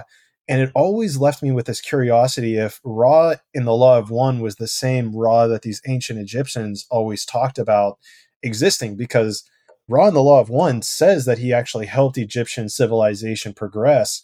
So it really struck me as interesting with, if they saw Ra as that highest conscious entity, if it's the same, if it's the same entity that these people are channeling, I guess I assume it is, but do you know if there's a correlation between those Ra's being the same? Yeah, what Ra says in the Law of One is that it's one of the first questions they ask in the first sessions. Are you the Ra from Egypt? And Ra says basically yes, but not the way that you think, because when we came to Egypt 11,000 years ago or whatever it was, they already had a belief in a god, a sun god named Ra. And so they just thought that we were a manifestation of the sun god come down from the skies to help them, right? And so we just agreed with whatever they named us. Like our name isn't Ra, but like that's what your people first called us. And so now we just identify ourselves as Ra, which was the last thing we were named by your people. But really, they don't have a name in the sense that we think of it, because they don't have language at their level of consciousness. Everything is nonverbal, telepathic. So they don't need words. They can just deliver ideas and emotions instantly, which is a way higher level of information. And so when you read the Law of One, it's curious because every transmission rather, begins with Carla saying, I am Ra, blah, blah, blah. I am Ra, I am Ra. Every single transmission. And that's the reason that happens, is because from Ra's density, you can communicate with any being you want to at anywhere in the universe through your mind. So it's like, how do you know who's talking to you at any given moment in your mind? Well, every entity has their own unique sort of energetic signature. It's like there's like a feeling or an aura, an essence you get. Kind of like when you think about somebody, there's a certain feeling you get about that person. That's their essence, at least in your mind. And so Ra is, let me back up. In nonverbal communication, let's say I'm going to talk to you. I'm across the globe in Japan, and you're over here in the States. You're going to first feel Aaron's signature, and then you'll get the transmission right after that. So you'll immediately know who it is who sent it. It's almost like you feel the presence of Aaron, and then you hear the thoughts, the feelings, the whatever. And so that's how they do it on their level. So Ra's best way of articulating that phenomenon in words is I am Ra. Yeah, because so my history with the Law of One, so you're aware, is I've never like sat down and read the entire thing, but I know there's a website called like the lawof1.info or something, and then you can like plug in some search words and it'll like come up with a list of every time that this word is referenced in either a question or an answer. And I did see that I am Ra thing, so that makes sense. And what was really interesting was them describing like what or who they are, right? And the way I kind of parsed it out is that they are that collective consciousness. Like it would be almost as if every single person on earth could feel and interact with each other's energy simultaneously to create or manifest like an idea out of it at the same time. Is that, first of all, is that like an accurate articulation of that? Yeah, that's pretty close to what it is. As you know, the Law of One calls it a social memory complex. Right. So it's like a hive mind or a group mind of, it's like every thought, every memory, every piece of information that the group of, I think, 65 million entities from Venus is what Ra is. Every single piece of data from anyone in that complex is now equally available to the whole. So what's really cool is once you're in the social memory complex, which begins in the fourth density, I could be in San Francisco and you're in New York, but I bump into an old buddy of yours and he's like, "Oh, hey, how are you, Clayton?" And I can talk just like you're there through my body because I have full access to your mind and everything about your personality. It's like I'm you. And I can just speak like I'm Clayton and deliver the same answers you would give if you were there. So it's like we're still in a unique body, but the consciousness we're pulling from is now a much larger consciousness. That's a wild thought. Yeah. I guess it's a lot of thoughts. That just blew your mind for a second. Yeah. I mean, I'm also kind of giving a dramatic pause for that to settle in for everyone, and myself included. But is it, yeah. So then is there some sort of free will that exists between you allowing your body, right? Like say Aaron's on the other side of the world and someone's like, "Hey, Aaron," like they know that this exists. Like, "Hey, Aaron, I want to talk to Clayton. Like, can you, like, is there free will on your behalf to be like, nah, like I'm using my body right now?" Or is there, once you achieve that level of awareness, it almost happens as it needs to happen, if that makes sense? Like it would be access because that information needs to come through at that time. Yeah. Well, to speak relatively, because when we're talking about free will, we have to choose from the relative perspective or from the absolute perspective, right? From the relative perspective, each individual soul is still individual, even though they're joined to the full collective consciousness, in the same way that every individual bee is still an individual bee, even though it's operating from a hive mind. So it's like yes and no is kind of the answer. Could the soul named Aaron choose to say, "I'm sorry, I don't have time to talk for Clayton right now," or whatever? Yeah, I could. But the state of consciousness in the fourth density is pretty much unimaginable to a third density human because, again, it's like a hive mind where there's no more sense of having a separate or individual will, but your will is only to do what God wills. Like you can't even conceive of having a personal wish or will because it's all seen as an illusion. What brings the greatest joy and fulfillment is to manifest the creator through yourself. So that's why I think why Jesus said, "I only do what pleases my Father. I only do what I see the Father doing." It's like that. It's like I'm connected to God's intelligence so much so that I have abandoned any personal sense. So like I wouldn't say no to that person because I don't have time. I'm headed to the mall to buy some shoes or something personal.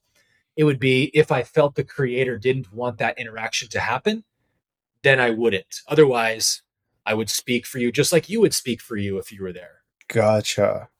No, that makes a lot of sense because I mean, even to this goes back to the content or the comments that we read this goes exactly back to the comments, reading comments on our posts, because you can feel if someone's just like coming from this place of "you're an idiot, you're dumb, blah, blah, blah" energy, right? Versus I actually want to kind of figure out and push the level of my knowledge past where it is. And you're willing to engage in that. You discern, here we go, we wrap this in too. You're able to discern which energy that you want to consciously give more energy to elevate that collective or pursuing a more deeper truth of knowledge. Yeah, you got it. When I see somebody who genuinely wants to know something, then they may disagree. They may try to show the fallacy of a point I made. And I don't take any of that personally.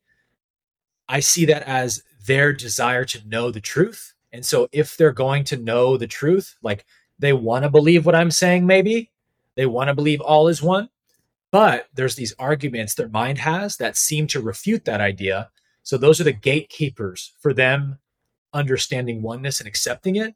So they're sort of asking me, can you get past my gatekeepers for me? Because I can't seem to get past them. What do you say about this or that?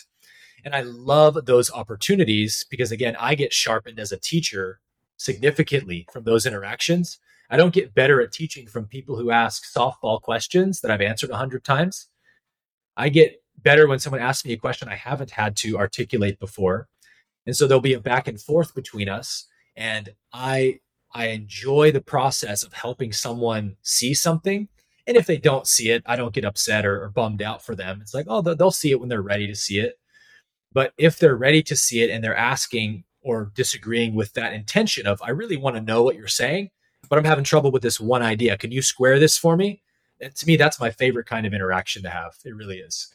Yeah, I'm totally on board with you. You can tell whenever someone's actually like genuinely asking versus like kind of pushing away. Something I want to kind of circle back on, you mentioning, I don't think that I knew that Law of One, or Ra for that instance, was from Venus. And it's reminding me of, who was it? Are you familiar with Valiant Thor? I know the name. So Valiant Thor was essentially an alien for all sense and purpose. Yes. That met with Dwight D. Eisenhower. Yes. Yeah, dude. Oh, yeah. And he said he was from Venus, and like, you know, there's on the Wikipedia, there's a really funny quote where Eisenhower is like, can you prove that you're from Venus? And Thor's like, how do you want me to prove that I'm from Venus? And Eisenhower's like, I have no idea. Like, I don't know. Just like, what constitutes proof to you? And he's like, dude, I don't. Do something, you know? So I found that so fascinating. Like, there's a perfectly well documented, like, he gave him CIA access and like access to like the Pentagon. I know, it's amazing. It's pretty crazy, dude. Like that actually exists and was actually a thing.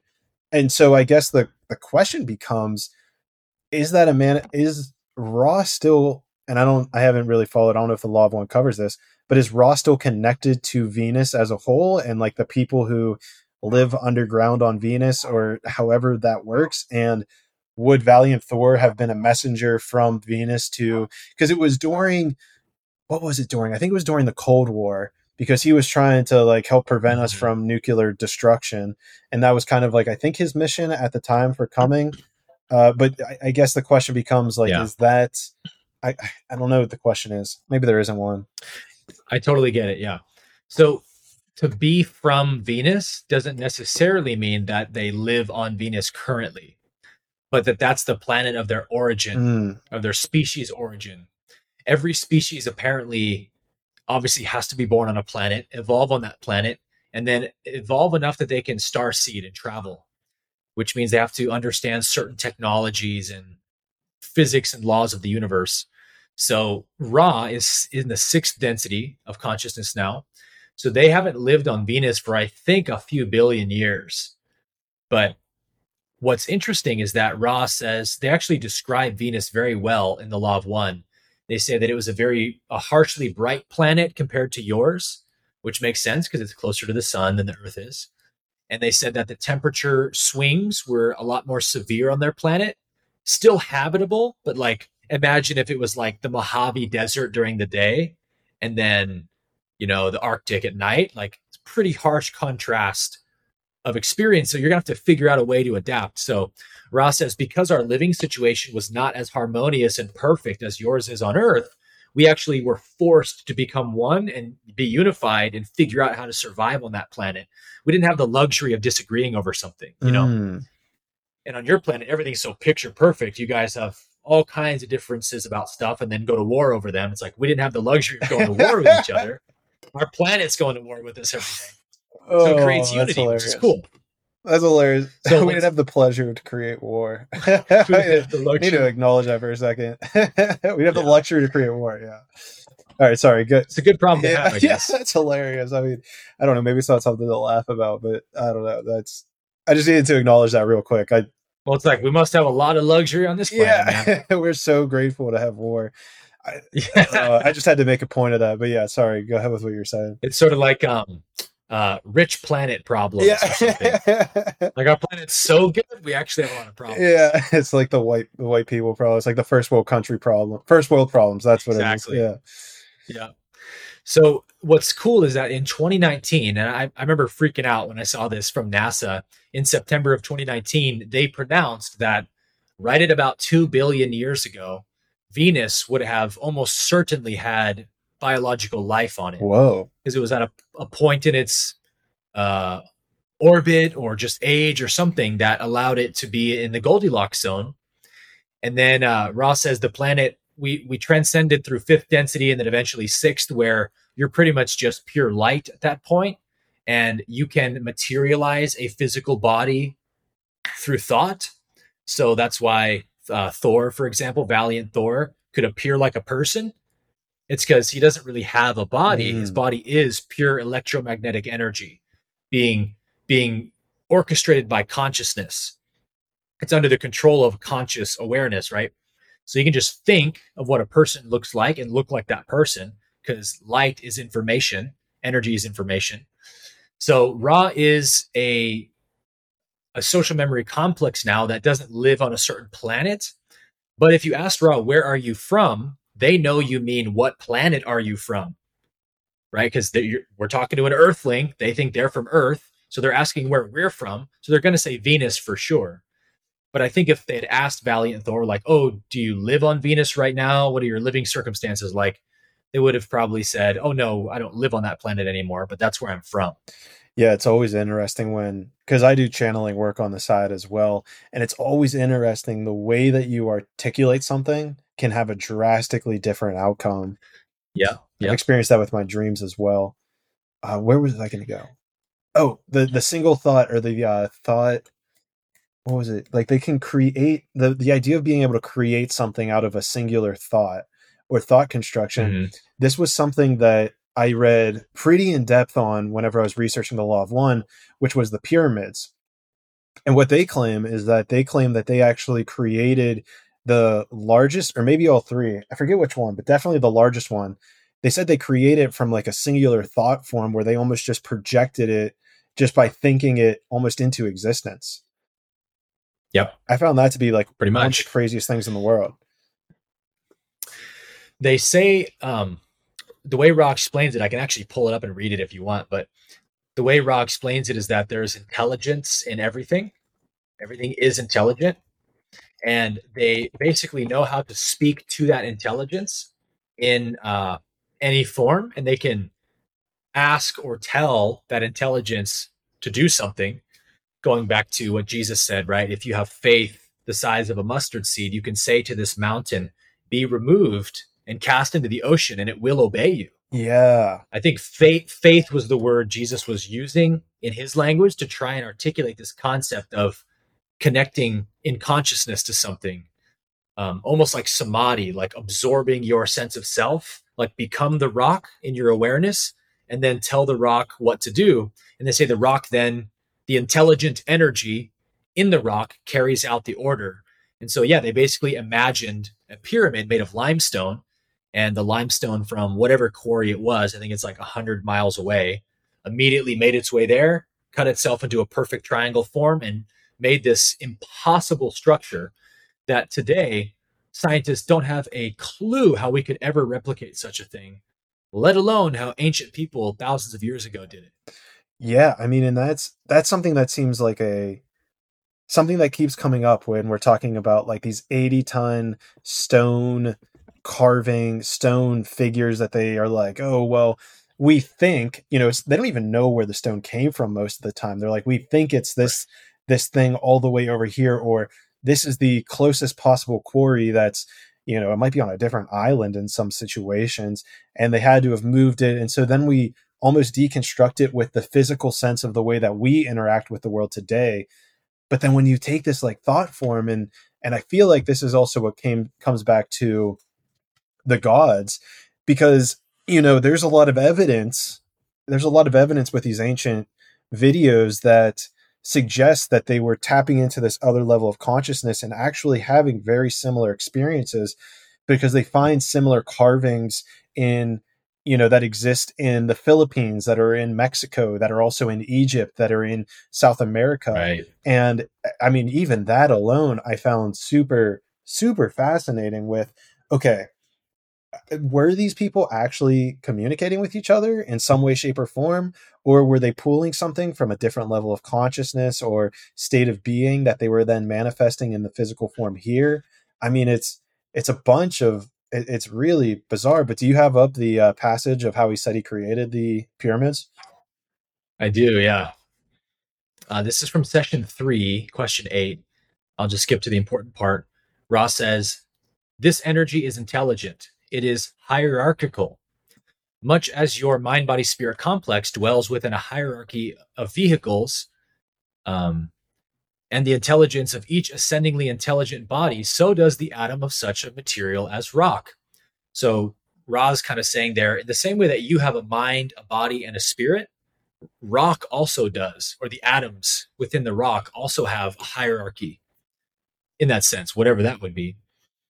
And then it says, they say, when one can speak to that intelligence, the finite energy of the physical or chemical rock body is put into contact with that infinite power which is resident in the more well-tuned bodies, be they human or rock. So that goes back to what Ra teaches in the Law of One, that every atom, every grain of anything in the universe contains the one infinite creator in its totality, which is a mind-blowing thought in and of itself. So they go on to say, with this connection made, so you know how to speak to that intelligence in the rock, a request may be given. The intelligence of infinite rockness communicates to its physical vehicle, and that splitting and moving which is desired is then carried out through the displacement of energy, of the energy field of rock, from finity to a dimension we may conveniently call infinity. In this way, that which is required is accomplished due to the cooperation of the infinite understanding of the Creator indwelling in the living rock. Might need to break that apart a little. I'm on the same page, right? And here's where I guess I go with it, is if we look at Western science, where we're kind of we keep breaking things down to their smallest piece, right? Like we discovered the atom, we're like, that has to be the smallest thing. And then it's like, no, we have the Planck length. It's like, that has to be the smallest thing.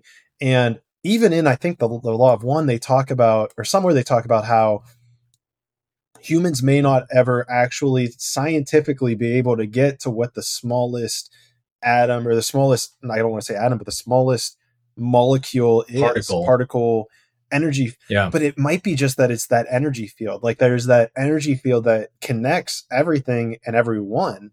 And that's what I found so fascinating about this idea of, what Jesus even says, where, you can tell a mountain to move and it will move. We try our best to try to articulate how that means in our present reality with what we understand and try to pull things out. But what if there's just a literal meaning that you can get to this place of pure thought, pure consciousness, where you can literally tell every little thing to move? And it got interesting too, because they might actually talk about this in Ancient Apocalypse, where a lot of chanting was noticed, I think, in some aspects of moving rocks or moving boulders. And it might be that the chanting would synchronize multiple people's brainwave function or brainwave to actually create the outcome or the reality of just moving a simple rock and fitting it into this perfect alignment with everything else. I think you're onto something, man. That'd be an interesting experiment to conduct. If you could get a room full of people to, like ancient civilizations had these tribal mantras, they would stuff like that. And you have to wonder if that's not actually a kind of sound technology they discovered, where if you have a couple guys trying to move some huge boulder and by themselves, there's no way. But if a group of people, like 100 people or whatever, are encircling them and making this chant, and they're getting into the same brainwave state, then it's like the strength of the collective consciousness may be in some way be able to channel through them, and then they can move these enormously heavy boulders that we just look at today and go, well, how could people have ever done that? There may be, technologies like that because we think all ancient people were stupid and we're smarter than them, that they couldn't have possibly had. And I think it's probably the opposite. I think we're so obsessed with our devices and stuff that we're missing out on all of these other possibilities in the universe around us. Dude, I'm on the same page, because where my mind's going is I used to play sports, and football is a perfect example. Like you have chance, you have these, you see it still today. I think there's went viral recently. Maybe it was like a rugby team from Hawaii or something, where they like had this like opening chant where they were like doing this dance. Yep. And I mean, think about it, right? You're getting everybody into the same physical, the same conscious, the same energy. You're stimulating all the senses as you possibly can to get you into becoming one. Yeah, there it is. The law of one. you're becoming this unified organism in order to carry out a specific goal or desire. And if you can sync all of your brain waves to that outcome, that desire, that reality that you're envisioning, then why, like, it just makes perfect sense to me that it would be possible. It's just that we are so separated. We all have different desires. We all are either operating from a place of ego or greed or lower vibrational frequencies that we don't care about one another. So we don't want to create great things. We would rather tear them down in our current society. Right. All power comes from unity, man. I mean, that's what power is unity in action. And I think whether it's football, whether it's, ancient war chants with the drums and the chanting, there's many stories of ancient battles where two armies are coming to meet each other and one of the armies has the drums playing. That's why this was a very popular thing back in those times, was to have drums and instruments and a kind of like chant that the whole army would learn together, because when the opposing side hears that coming, they feel the power of your collective energy coming at them. And if they don't have their own chant and their own unifying mechanism, they're all kind of in a separate mind, like, what's going to happen to me? And they're going to get afraid, right? They're going to feel intimidated. So like most wars in ancient times would begin with these tribal chant-offs of like which side can feel more ferocious, the fastest. And then the war begins. And it's like, what better way to go into, whether it's a team sport or like tribal combat or something where you have to work as a group to accomplish this task? What better way to go into that, right, than getting into this super unified state through a kind of chant like that? Dude, there's got to be so much truth to it. Maybe we've got to figure out a way to organize this to test it. We got to test this. I feel like one of the caveats might be is to actually find people who are maybe, I don't want to say like but at least progressing from 3D to 4D, right? Because if you get too many people that are in kind of like a fear-based physical construct reality, they're probably not going to be able to put the same energy into it. Nope. Yeah, 100%. It's all about the state of consciousness you're in. It's not just, the technique is never the thing itself. So like if you had, talking about like supernatural things or psychic abilities, if you get a bunch of ardent, skeptic, atheist scientists to try to conduct this experiment like that and just do a technique that a Reiki healer would do or a telepath would do, they're not going to get any results. And they're going to say, oh, this is bullshit. Bunk, we just proved it. But it's like, no, get into the same state of consciousness that the telepath or the Reiki practitioner is in, and then do that and see what actually happens. That's to me where science and spirituality will inevitably have to meet one another, because we will get to the point where, and we're sort of at this point already, and a lot of it is suppressed, obviously, but people are going to have the ability to levitate, read minds, remote views with 100% accuracy, to the extent that science can't deny that it's a true phenomenon. And then in order to study it, scientists will have to become spiritualists in some way, start meditating, start practicing these things so you can see for yourself if there's validity to it, right? At a certain point, we're going to see science and spirituality have to do this, I think. Yeah, no, it seems inevitable. I guess as you say that, there have been no lack of catastrophes that have plagued humankind whenever they take their eye off the ball. So there definitely has to be some sort of grounded nature whenever approaching these topics to enlighten people, right? But Yeah, it's interesting too, because the thing that's coming to mind for me is the idea of cloud bursting. Are you familiar with this? I think so, but Where you can, explain it a little if bit. you kind of just picture or like you don't have to picture a cloud, you see a cloud in the sky and you focus your energy on it. Usually you got to start with a small one, but you can actually like burst it or like disseminate it out into, because it's like a Yeah, very, it's not like it's not like rock, right? Like it's actually a more right. loose item. Yes, yeah. And I read a book about this one. did you? It's It wasn't just about cloud bursting, but it's a book called The Energy Cure, where a guy in the book, he meets some dude at a local pool. It was like in the 1970s, and he was like smoking cigarettes, and he's getting into a conversation with this guy, and the guy goes, "Hey, I can make that cloud disappear with my mind." And he was like, "No, you can't." So he does it, and to his shock, he makes the cloud disappear. He's like, "Okay, you got lucky. Do it to that one." And the guy does it 3 times in a row. And he's like, "Okay, well, this is getting weird." And then the guy tells him where his wallet was made. He tells him that there's a problem with his car and all this different stuff. And he said his engine, literally part of his engine fell out of his car on the way home. So this guy was like super tapped in. And that's when he realized there's something to this supernatural stuff. it's so bizarre. And I know even on TikTok, I've seen some videos where people do like telekinetics where they'll actually move like really small rocks by just like kind of like waving their hand over it. And Yep. some of them can be faked, but like there's even ones where people will put like glass jars on top of like aluminum foil with just that sitting on like a pin, and they'll be able to spin it. Yeah. Where I was where was I going with this? Oh,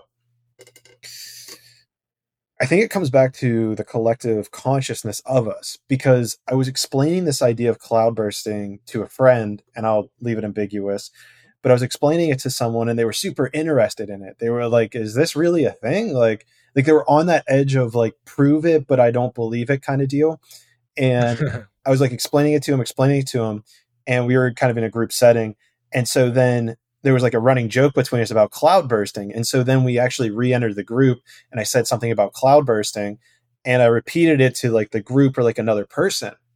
So person B now heard the idea of cloud bursting, and they were like, "Okay, basically like that's not real, that's bullshit," you know. And then person A, who I was originally telling us to, was like, "Oh yeah, like I didn't believe it. Like I was just kind of like, I didn't believe it." Yeah. And I saw that switch happen. I'm not one of them. Yeah. I saw that switch happen so quickly in front of my eyes that I was like, it was just a fascinating experience because of like that. It's like that grip of either societal pressure or like somehow from the collective consciousness that we all kind of have to believe that these things are real, or they are able to be done. Otherwise it's not going to be done. It's almost like the power of not believing in it is just as powerful as the power of believing in it. Yeah. No, you're right on it. That's exactly what it is. I think the collective consciousness drastically determines the nature of things on the planet based on what's accepted and what's not. The 4-minute mile is a great example of that. I love it. I love that example. Yeah. Yeah. It's like what we think is possible is what becomes possible, and vice versa. I even think that physical disease, sickness, Before we get off of it, do you want to explain the 4-minute mile before, in case no one's heard of it before? Oh, sure. I actually don't know exactly what this story is, but basically the 4-minute mile had never been broken, and people thought it was impossible. In fact, like exercise scientists and people like that said the human body's not capable of breaking the 4-minute mile. And then finally one guy did it. And then what is it? Like just within a year, like 3 other people did it or something. I think it was more than that. I think it was like upwards of 10 did it within like the year after someone broke it. Wow. Something like that. Yeah. So it's like, that's the power of belief, right? I think that sickness is also like that, because we all believe, the majority of us believe, that we're not living in a spiritual universe, but we're living in a material universe where death and disease and sickness and lack are normal and really exist. Well, then that's the reality we're going to create for ourselves. But even Ra explains that sickness is just a disconfiguration of energy in the body, and all energy follows the mind. So it's like, as soon as I believe that I'm in a material universe of separate physical particles that are not one with each other, like that invites the possibility of disease in and of itself. So we have a lot of correction to do in our belief system as a planet before we can get into that fourth density state where Ra explains in the fourth density, there's no sickness, there's no such thing as disease. The lifespan of a fourth density being is like 90,000 years. So it's like, it's just a higher state of consciousness, but with that comes a more advanced physical vehicle. It's crazy, man. And that's where it gets interesting, I guess. Like, do you feel like there's a cap on the consciousness that you're able to attain specifically in relation to the collective consciousness?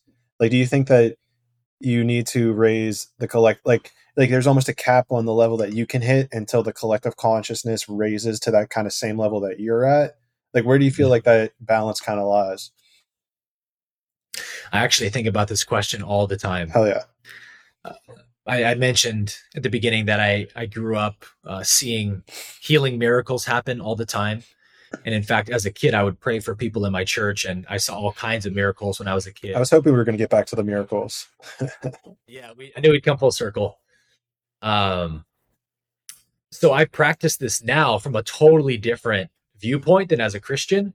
As a Christian, we were taught, we ask God, and if we're not a sinner, if God's in a good mood, God will heal someone. But that's very clearly not how Jesus walked in the supernatural.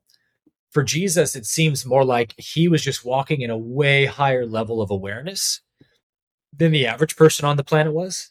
It's where when he saw somebody with leprosy, he didn't actually see a sick person. He saw somebody whose mind was sick, who believed that they're a separate being apart from the source. And so, because I like to say one person in God is a majority, because he knew from a higher state of awareness, you are one with the Creator. Therefore, there is no sickness in you. He could sort of call that person's true potential into being. And what seems to happen is a physical healing. But I think what Jesus was seeing is that in God, every idea of the universe exists in its perfect eternal form.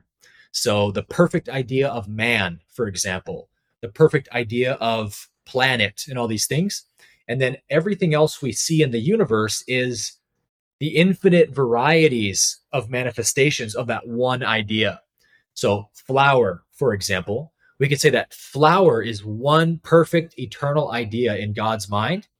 But because God's infinite, all of God's ideas are also infinite in potential. So that one idea of flower manifests on earth as all the different species of flower we see, all the colors, shapes, and sizes. That's like what God is like, right? So each one of us is a different possibility of the one perfect idea of man. And what the Bible calls that one perfect idea of man is Christ, right? Christ is the word they use for that perfect idea of man that Jesus, the human person who lived 2,000 years ago, realized in himself and fully manifested and fully demonstrated it. So in the perfect idea of man, there's no sickness. So because Jesus was living from that awareness that these things don't actually exist in God, they're just distortions of people's minds that manifest in the body, they can be healed from a higher level of awareness. So I practice this in my own life when I get, like a little injury at the gym, or I get a headache, or I get a stomach ache. I'll practice raising my awareness to the eternal realm, where I can actually not just intellectually, but spiritually connect with the knowledge that in God, there is no sickness, there is no pain, there's no lack. I mean, this is how we manifest abundance as well, right? We have to feel abundant inside of ourselves for that abundance to manifest. If I'm just focusing on my problem of lack, I'm so poor, please give me money, please give me money. I'm just believing in lack more and more, right? I have to lift my eyes away from lack altogether and know that only abundance is really true. Mm-hmm. So like only abundance has truth behind it. Lack doesn't have any truth behind it. There's no lack in the Creator. So it's like a dream that humanity dreams when they don't know who the creator is, when we're not aware of what God is, infinite abundance, perfect wholeness, eternity, infinite.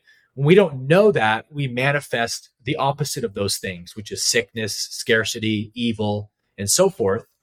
And that goes back to what we said earlier about why you can't judge anybody. It's like they just don't know who God is. So all we should do is be showing them who God is. We shouldn't be judging them for that. I think that's how it works. So if the collective consciousness has a strong belief that sickness is real and death is real, then I don't know if this is true, but it feels true that may make our job more difficult to demonstrate healing or abundance when we're under that collective energy field. And maybe if we went to a planet where everybody knew that abundance is all that there is and health is all that there is, then maybe we would just walk in perfect health there, no problem. I don't know if that's true, but it sort of tends to seem that way, at least.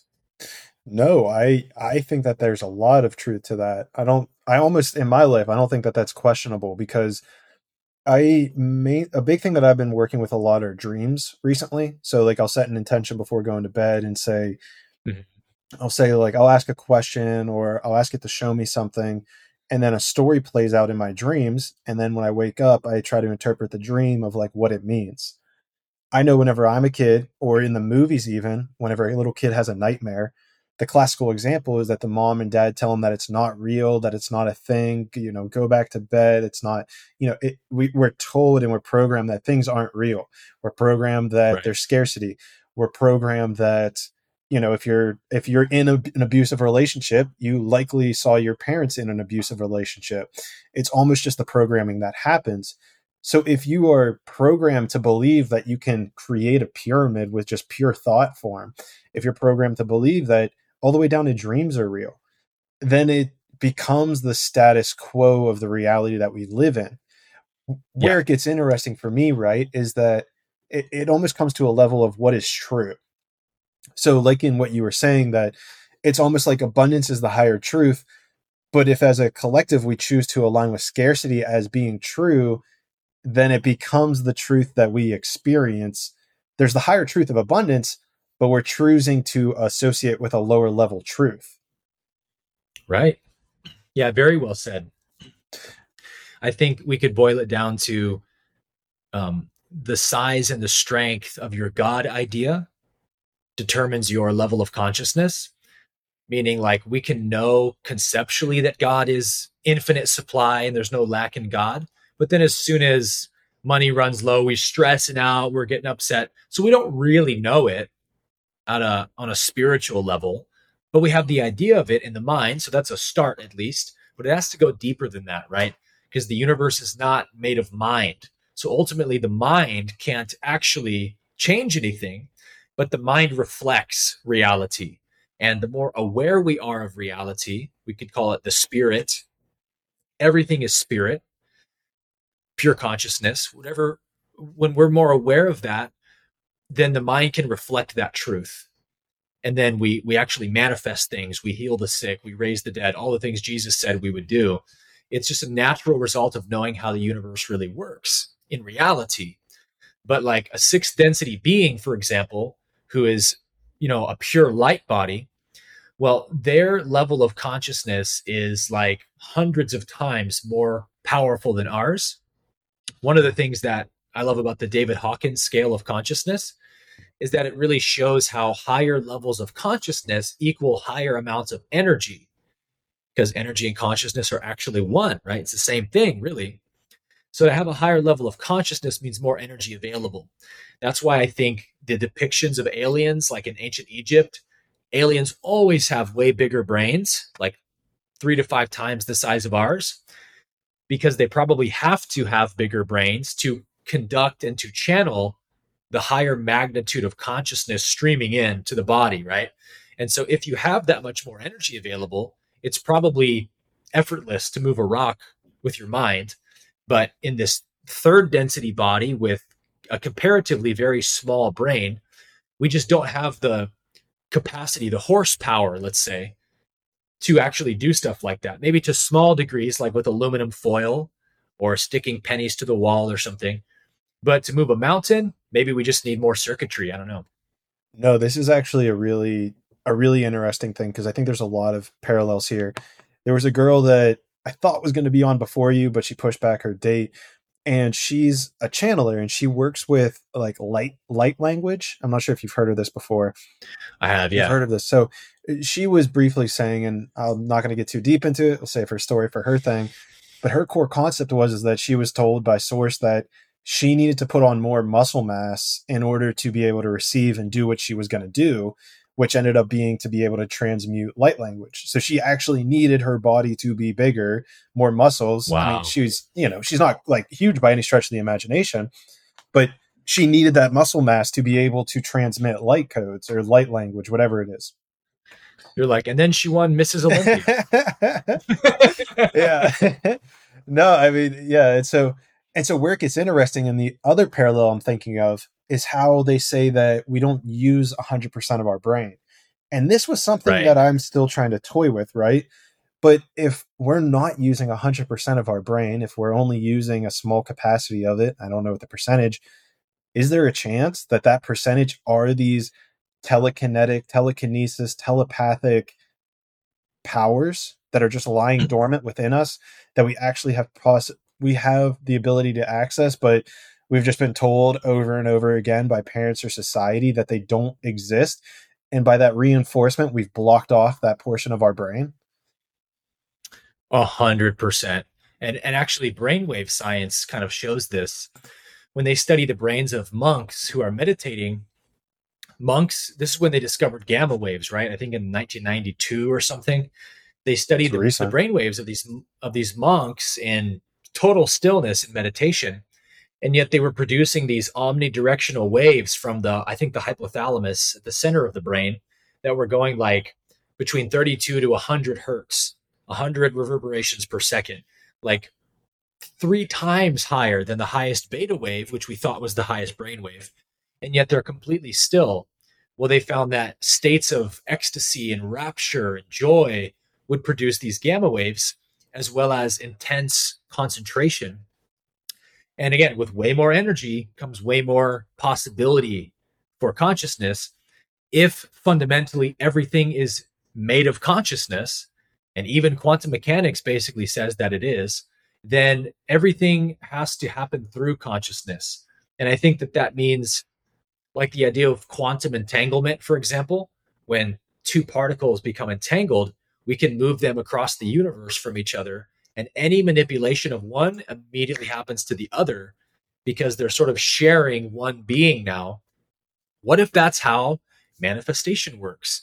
What if in order to manifest some possibility, I have to see it in my imagination and overwhelm it, entangle myself with it by feeling it and experiencing it in my mind like it's happening to me now, such that I actually react the way I would react if someone gave me a check for $1 million or whatever it is.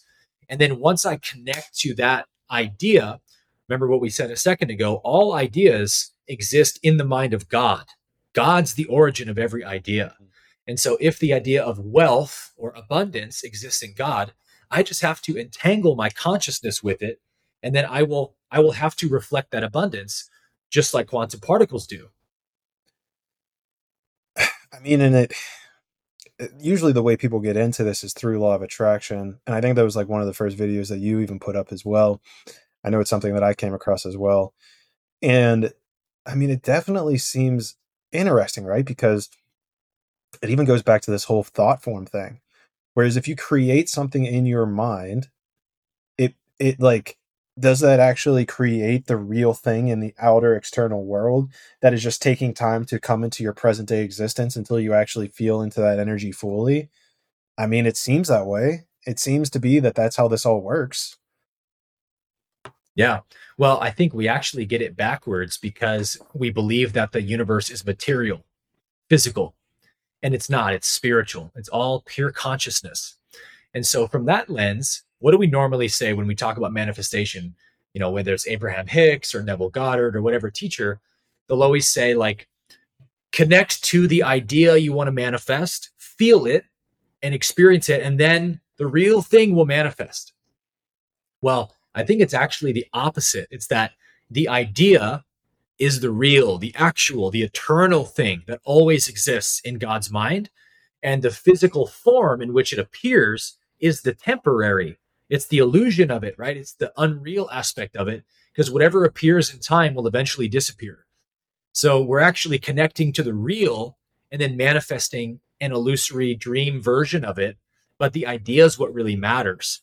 So that's why I like to say, can I think about the most specific life scenarios I want to manifest? Yes, I can. But those are all the different variations of the one original idea. So let's say I want to be wealthy and successful. Well, then I'm going to think about myself as a businessman of a tech company who's making $30 million a year, and I make it all specific.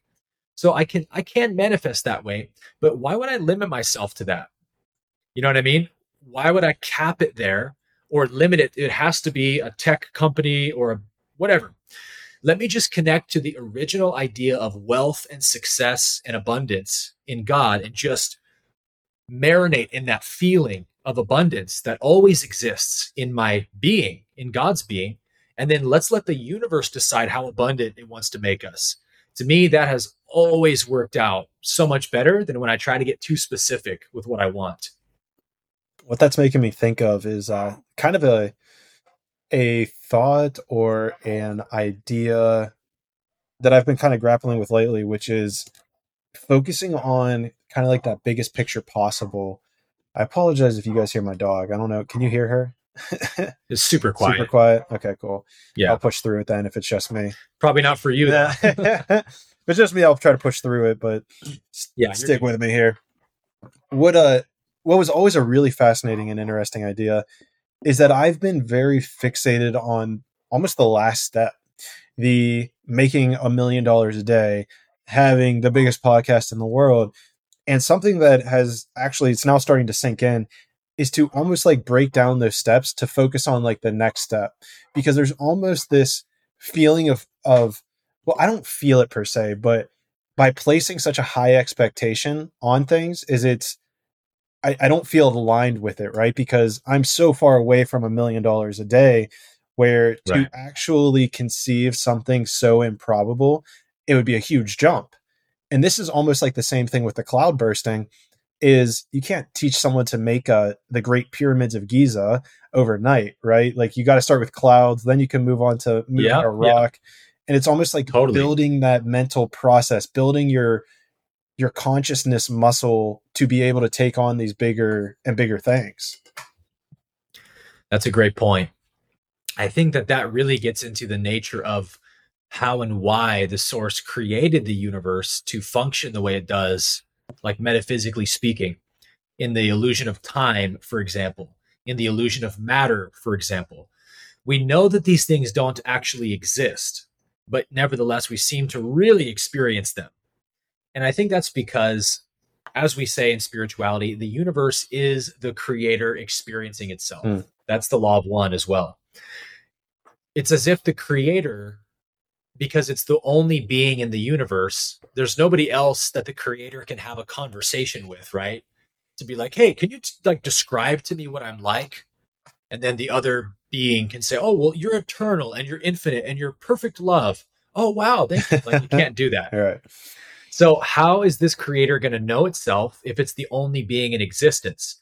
Well, it's got to create some kind of medium through which it can slow things down and have I use the analogy of eating a steak. Like the creator wants to eat the steak bite by bite, and it wants to savor every morsel of it, right? It doesn't want to just scoop the steak up and swallow it in one bite.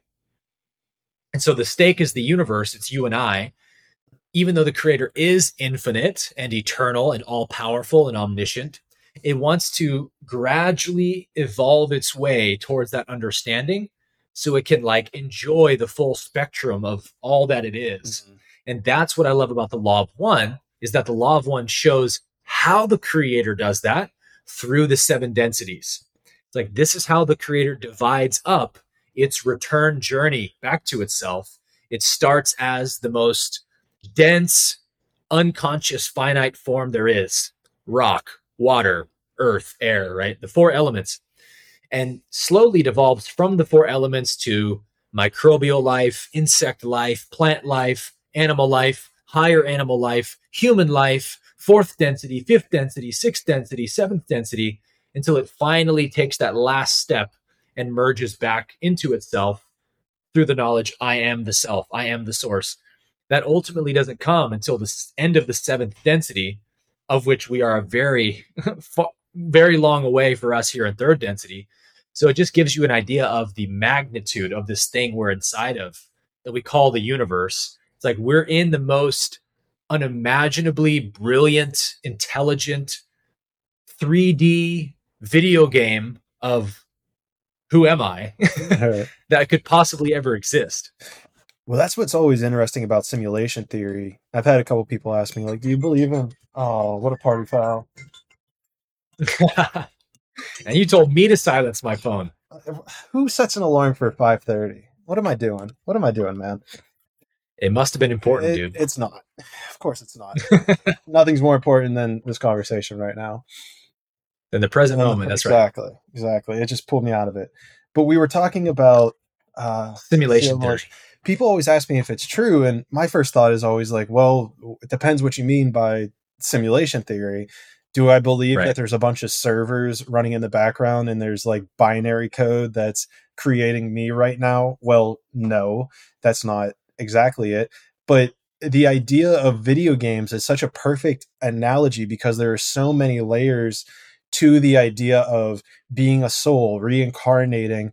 And I mean, first person shooters are the best example. Like, you fuck up and die, then yeah, you like will reincarnate again, try again. Okay, you reincarnate again, try again. The rules are a little bit different, but there's definitely a lot of truth to it. Oh yeah. And where this is interesting and this ties in is actually to something you said earlier, which I haven't brought up yet, was you said you use starseed, which is a word and phrase I've heard before, but only used as a noun, and you actually used it as a verb. You said to starseed other places. Yeah. And that it was kind of that's really interesting to me that to think of it in that way, because I guess let's take a step back for people who don't know.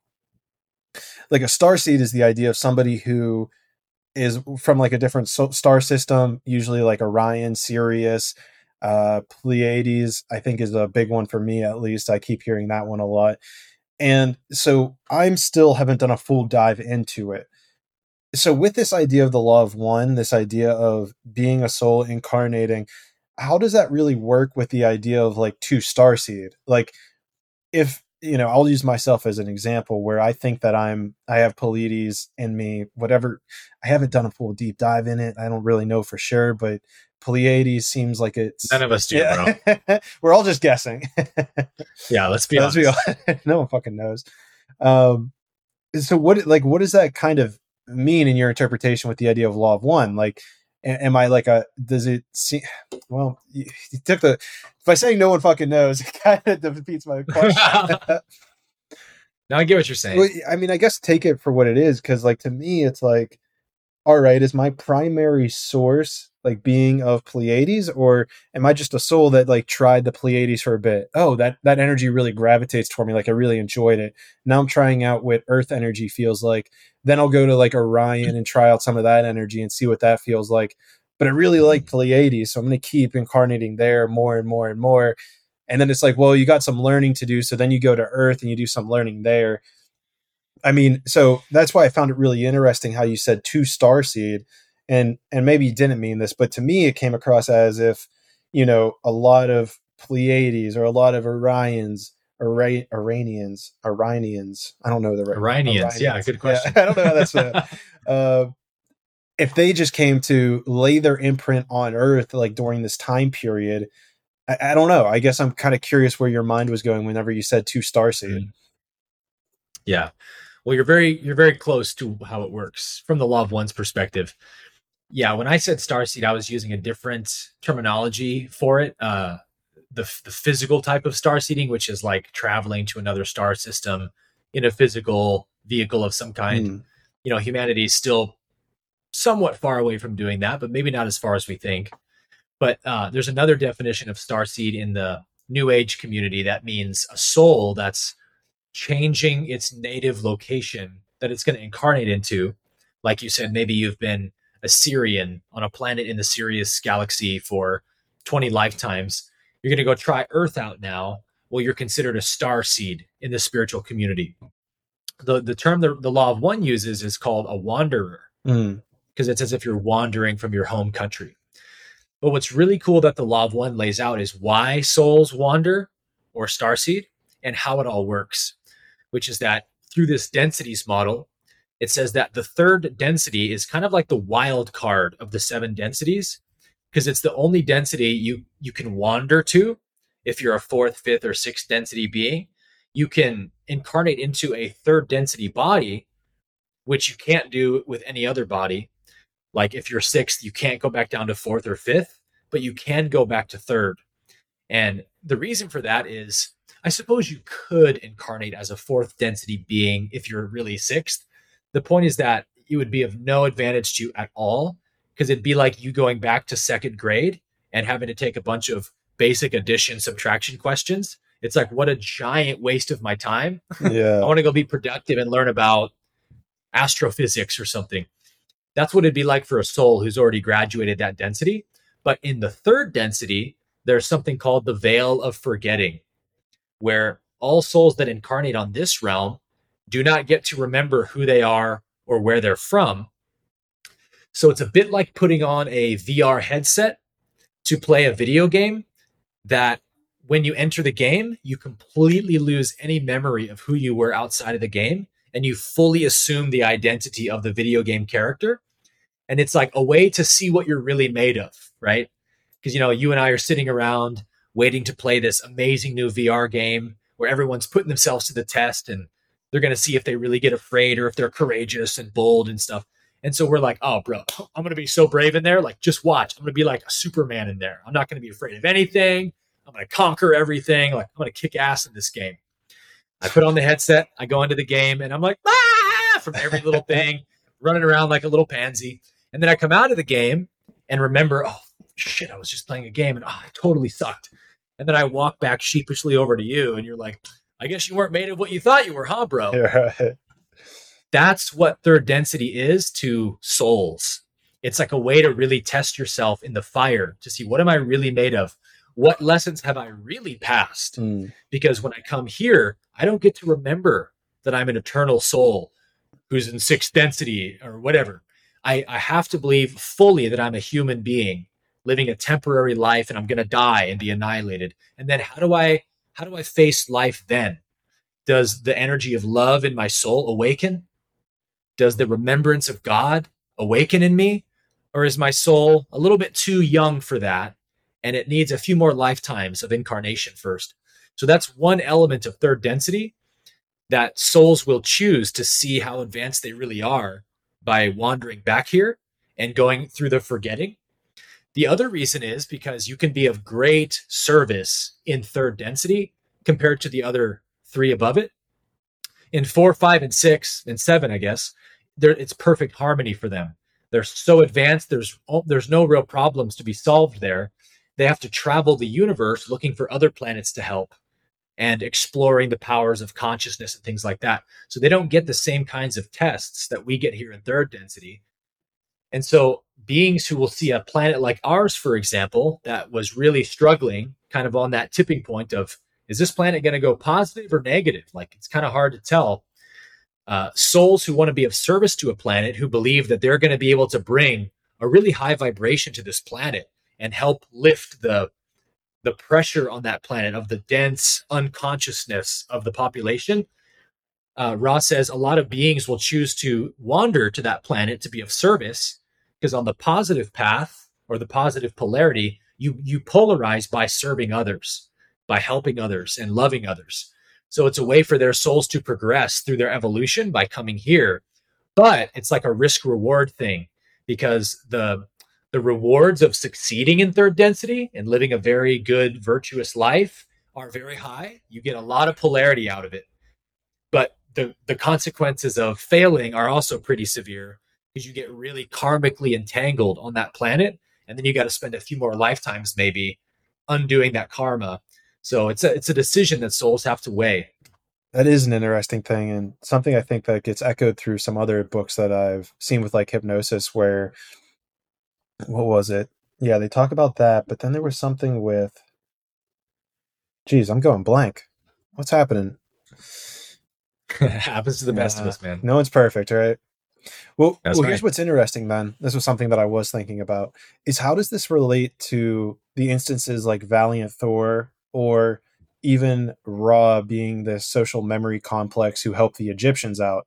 How is it that Valiant Thor is aware that he's, this higher being, and maybe I might know the answer already now that's coming into me, but I'll just let you answer it as I'm talking about, like, wait.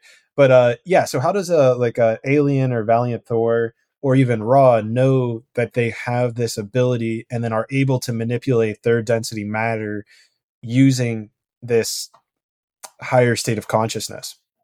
Right. Well, because they're not wandering. Mm. Valiant Thor was not a wanderer or a starseed. He was actually a sixth density being who traveled to this planet, right, in their sixth density body to be of service. And that's another form of service. That's the most common type of service that extraterrestrials play in the universe. If you understand that the universe is self-organizing and self-correcting, just like the body is, our body is a perfect example of, it's a microcosm of the macrocosm, in the sense that the way that my body communicates with itself, and like if one area of my body is deficient in minerals and nutrients, another area of my body will give up those nutrients, travel them through the bloodstream to that other organ to help it out, because everything's connected and interdependent, right? The nature of the universe is oneness. So the way that happens on the macro scale is that as species or beings evolve and they can starseed, meaning they can build vehicles or use thought or whatever to travel to distant worlds, they go there to help other planetary civilizations with their problems. And that's a way that, just like the body sending nutrients, the universe is sending nutrients in the form of intelligence and higher consciousness. And positive beings do that mostly to third density planets like ours. Our planet is kind of like a prime subject for an ET to come help.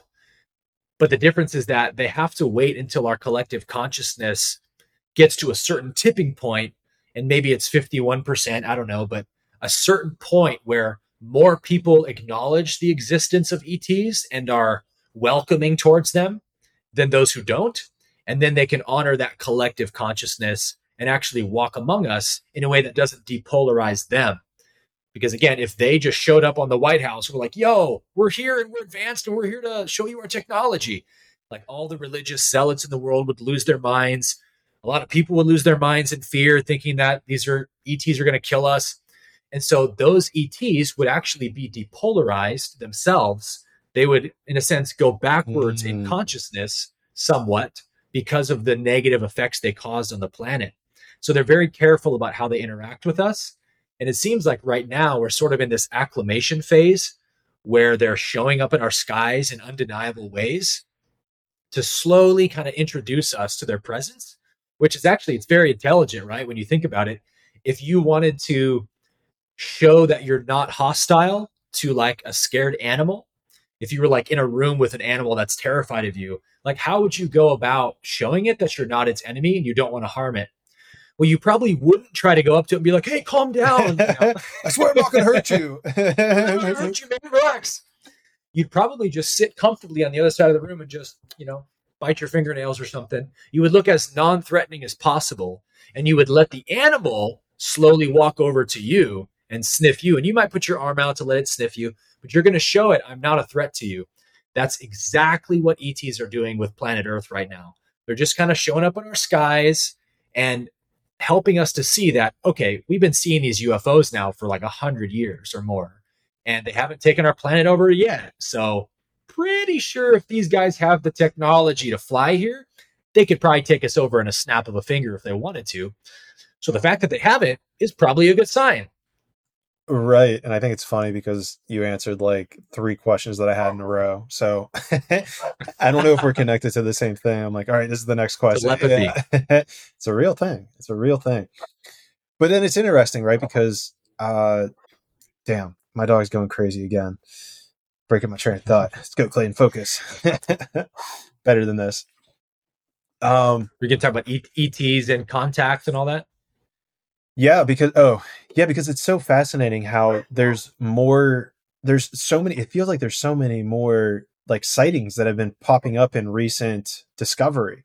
And it also seems like, because this is something that I always answer whenever people talk about like alien disclosure, I find it so fascinating the people who want to say, oh, like the government hasn't said they exist, so I don't believe it. Or I know, it's so crazy.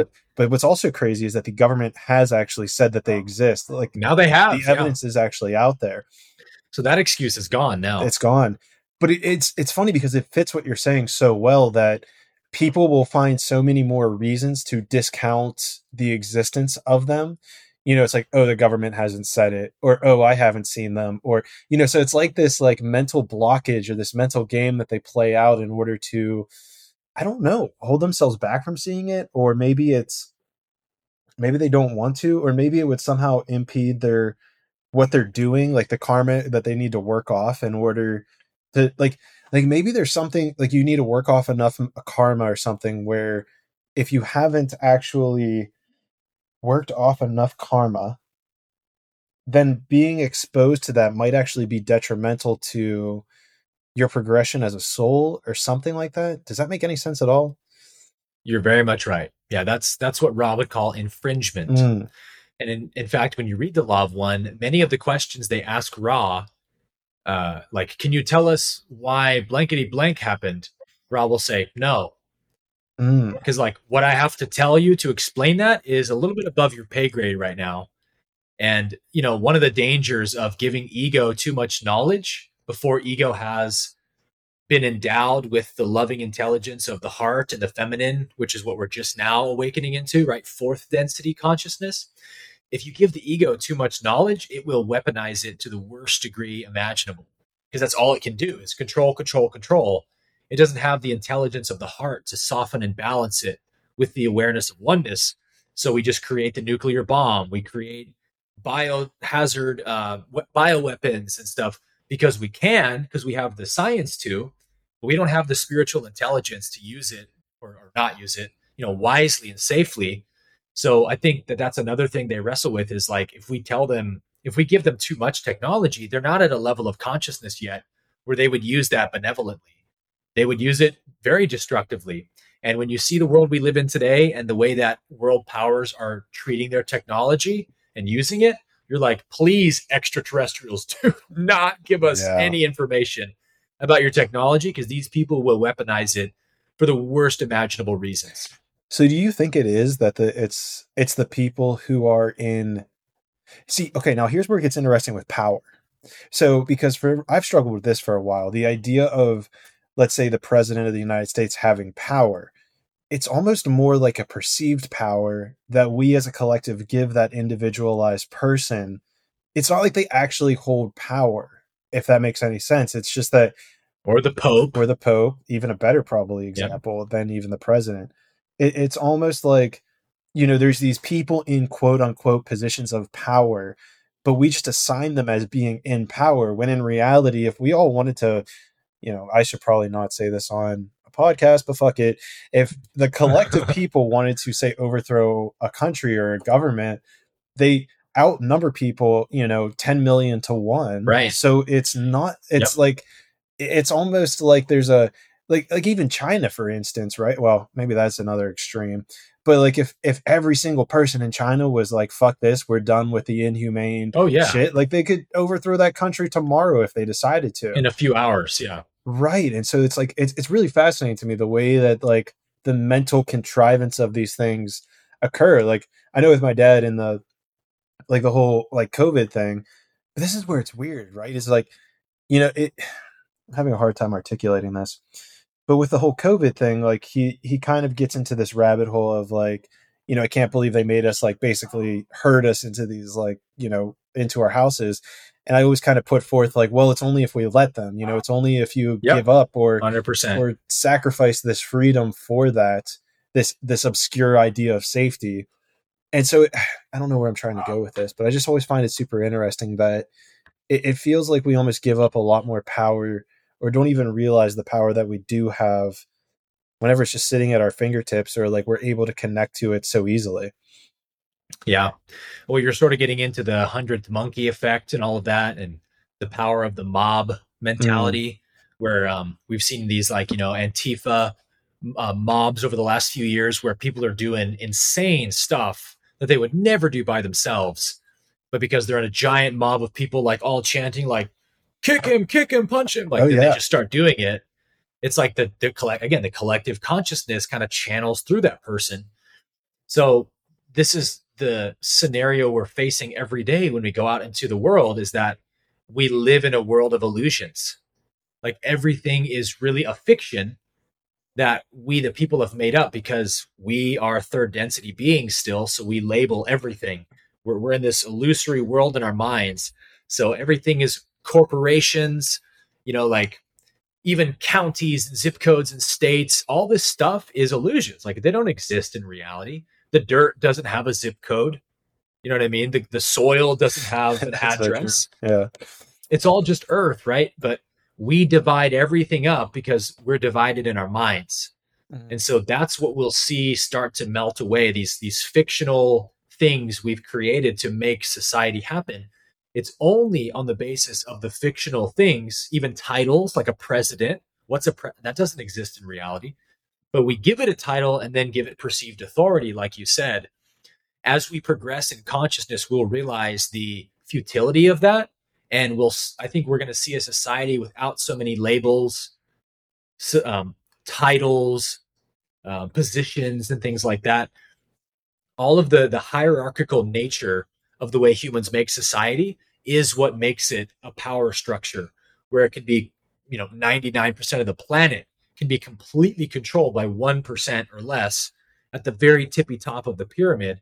It's not because that's the way reality actually works. It's because we have a totally distorted idea of how the universe works. And so we manifest it in the form of corrupt societies, corrupt world leaders. And until we wake up and say, okay, we've made this mess because we've acquiesced to these power structures and to this corruption, we've turned a blind eye to it for so long, we've allowed it to fester and grow.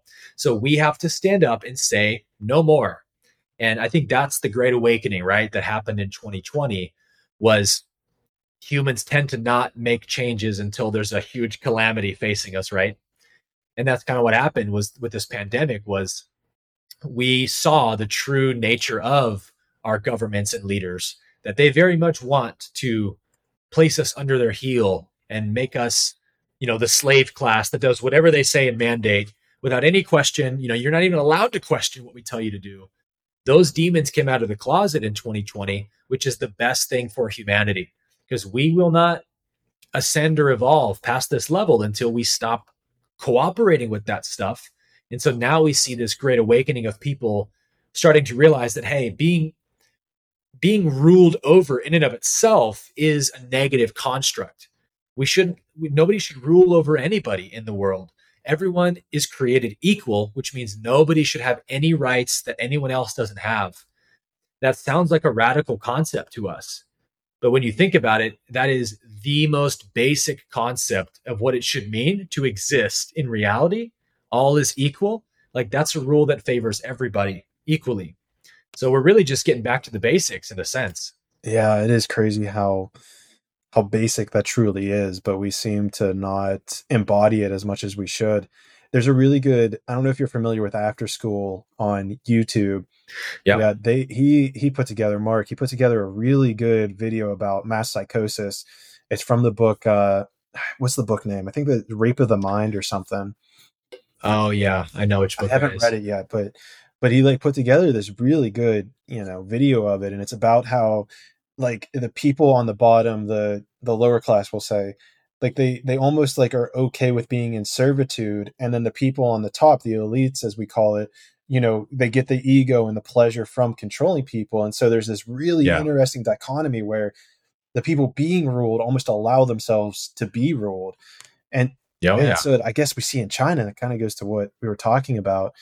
They're Dude, we see it here in America. Yeah. We subside to a lot of shit that we probably, if we were truly free, and this is where it gets interesting, right? Like if we were truly free to do whatever we wanted, right? Like what's the epitome of true freedom? There wouldn't be any laws, right? Like there technically wouldn't be any laws. I get the importance of them to deter people from doing stuff.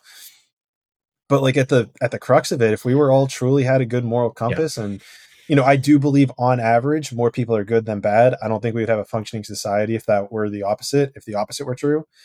But setting that aside, it's like, true freedom means like no laws, it means we're not doing any of that. Yeah, that will be how society looks at a fourth density level at some point. Once we're an enlightened civilization, we don't need laws. Like laws were put in place, thousands of years ago in ancient societies because the average level of consciousness of a person back then was way lower than it is now, to where like super barbaric stuff was like normal to them. Like someone, kills my goat, I kill them. Like that's just fair, right? Well, that person needs a law to say that that's not fair and you shouldn't kill that guy. Like we can make remedy in other ways, So at a certain point, we needed laws for people to be able to behave in an ordered way. But really common law, which is the law of the land, the law for mankind, it's based on the Bible. It's the founding fathers, the principal law that the founding fathers instituted America upon was God's law, straight from the Bible, which is a very simple system of law. It basically just says, it's the golden rule: love your neighbor as yourself, do no harm to anyone. And then if there is ever harm done, you go make remedy. You ask for forgiveness and you make it right.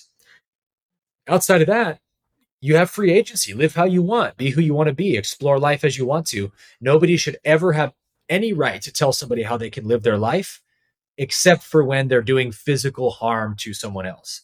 Outside of that, we should have full free agency. And at a certain point, again, in consciousness, that will be so obvious. Like, I heard an interesting quote once that someone said, crime is in and of itself a subconscious revolt against a corrupt society. Meaning the laws, the way that society is set up is inherently corrupt and unfair. And so crime is actually a response from the subconscious mind of humans saying, this system itself, I don't want to obey it. It's wrong, And so a truly healthy society that had a fair law system would basically have zero crime, because everyone would be incentivized not to commit crime and incentivized to be a good person. Because if the laws just do no harm, then hey, I have full rights and ability to live my life however I want to. But if I do harm to someone else, it's like I took away my own rights. I forfeited them, right? Because I chose to do harm. If that was the only law of the land, it would make everybody want to be good to their neighbor, because nobody wants to have their rights taken away. And only you can take your own rights away by behaving unjustly. But we don't live in that society, right? I can be a good person, miss a tax payment. The FBI comes to my house and takes my assets, throws me in jail. Like I didn't do any harm to anyone. Right. But there's a corrupt system that says that I didn't pay them what they want me to pay them. And that's where it kind of gets out of control. So let's scale this back then a little bit to the individual, because this was actually something that I was thinking about right before our conversation, which is kind of I want to tie this into divine masculinity, because we've kind of like dipped in and out of it. And I think it has something to do with like the love aspect that you're talking about that we're starting to transition into. I noticed this like meeting or reading, whatever the hell it was, before our conversation. I kind of noticed that like joy, or like the feeling of joy, resonates a little bit more like in my heart center, or like kind of like towards my collarbone, versus the feeling of calmness is kind of below my heart. And it really got me thinking about divine masculinity, because embodying that joy, being, let's say, happier, smiling, more bubbly, is something I've been trying to embody a little bit more of. But then if we look at like Stoic principles, or if we look at, divine masculine that we associate with, or maybe the James Bond types, who I've always associated a more masculine figure as, that is that more calm place, that calm space of being that rock. And where it got interesting is I felt like that there has to be some sort of combination of this joyous feminine energy, but then the flat, almost more calm energy to ground you into the masculine. So I guess in terms of divine masculinity, how do you see the combination of being bubbly and joyous with the calm, centered, stoic nature that we perceive with masculine energy? Dude, you ask really fun questions. I love Thanks. Appreciate it. I appreciate it. So the way that I see masculine and feminine is, if we go back to Shakti Shiva, Shiva represents pure consciousness or pure space. And then Shakti represents energy, which is all the forms that appear in the material universe. That conversation's hiding somewhere. It's just going to take a sec. All right, cool. Experienced some technical difficulties. All right, cool. We're back. All right, I'll clip that up. Nice. All right, you're saying about Shakti, Shiva, divine masculine. Yeah, so Shakti is the divine feminine. She's pure energy. Everything is made of Shakti. So Shakti is always changing form. She's appearing and disappearing. One of Shakti's manifestations is called Maya, the goddess of Maya, which is illusion, as you probably know. So in that sense, we could say that feminine qualities, in a sense, sort of appear and disappear, meaning it's not really realistic to be in a state of euphoric ecstasy all the time. You can't really live from that place and like be grounded in reality, but that energy is very divine. And actually what makes it so divine is the fact that it's not omnipresent in your experience, right? It's a peak experience, sort of like the feminine will create a planet for a while and then it dissolves the planet and then a new planet or a new star, or a new person. It's always shape-shifting, right? But what's the substratum? What's the foundation upon which she can appear and disappear and do her dance, the dance of Maya, is the masculine, the grounded, rooted, like you said, stoic, unchanging, ground of being. That's what the masculine represents. So that's why I think the sages, the Stoics, people who've really embodied this principle and have raised their awareness through meditation, they tend to be more like that, is because the default mode of our state of being is peace, which is kind of calmness, okayness. Everything is just fine. I'm just at peace with everything. Total acceptance of whatever it is. Nothing moves me from my center. And then within that peace, joy, love, ecstasy can appear and disappear all at once. But like those aren't necessarily meant to be abiding states all the time. And, everyone's different. So some people do embody a very bubbly, joyous personality most of the time. But even those people can't be that way all the time. At some point, peace has to be our default again, which is just the inner silence, the stillness of being. It's expressed as a kind of peacefulness. So I think that that's the hallmark of an enlightened being, is that they'll have a very peaceful, relaxed state of consciousness. And I mean, if something beautiful happens, they can be in the heights of ecstasy that quick, but they always come back down to that grounded foundation. Okay.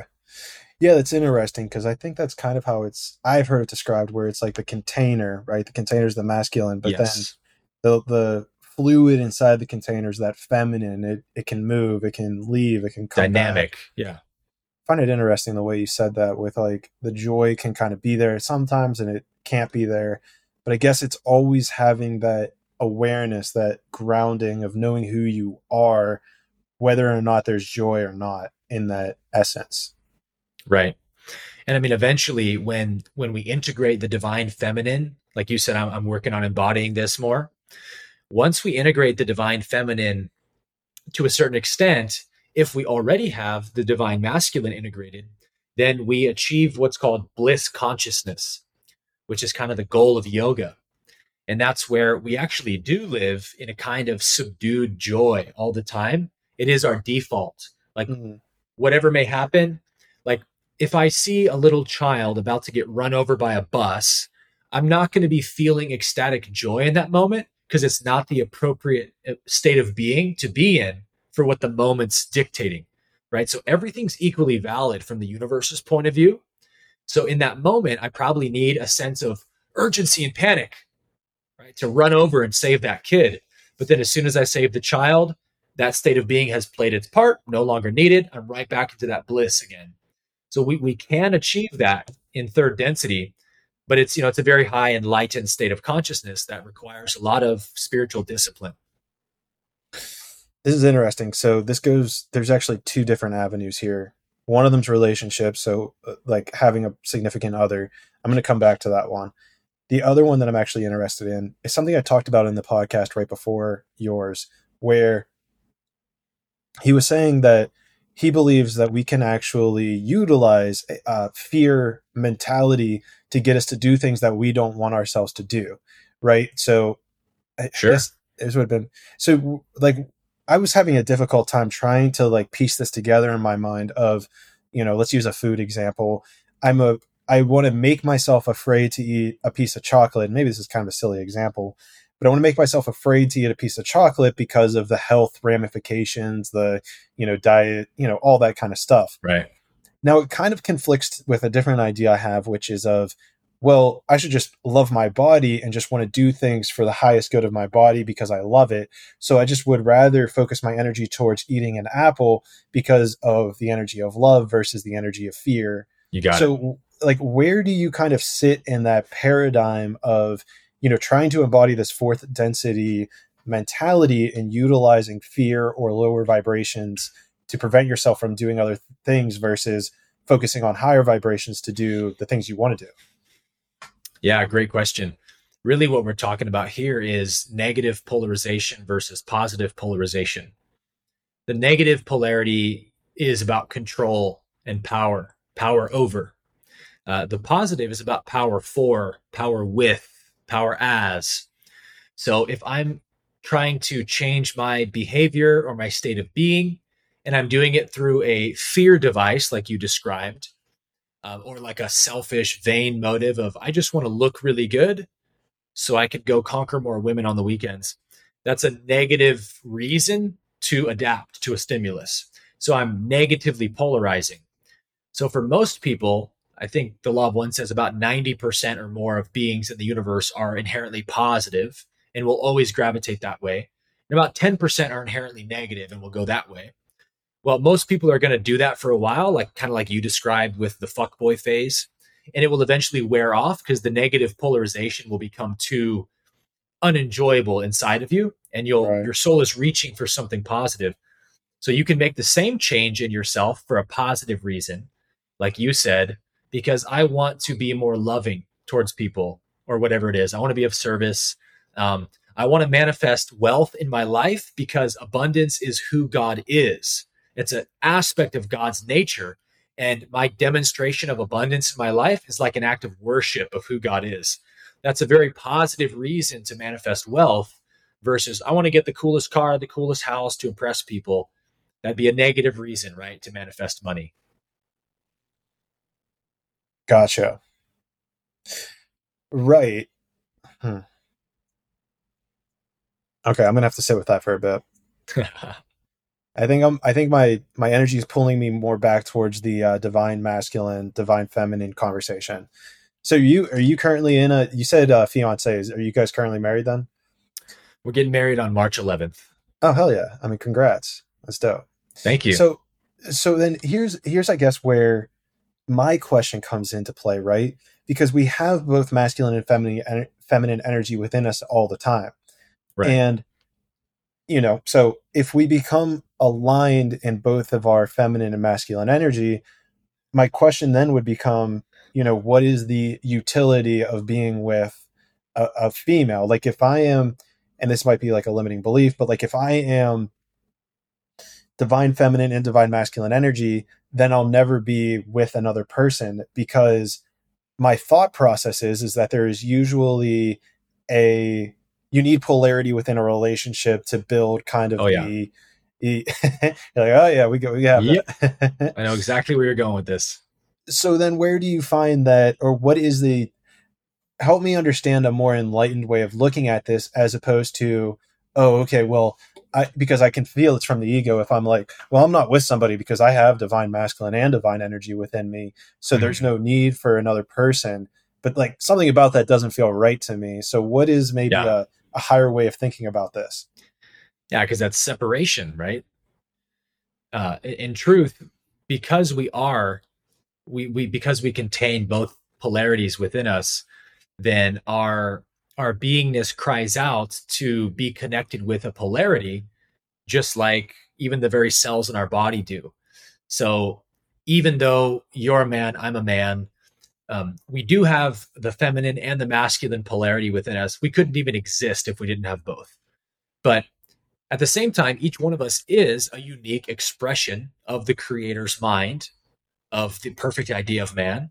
So all of us have a unique balance, and it's a very natural balance of the masculine and feminine. Some people naturally express a way higher percentage of masculine. They still have the feminine polarity and they need to integrate it to truly express who they are in a healthy way.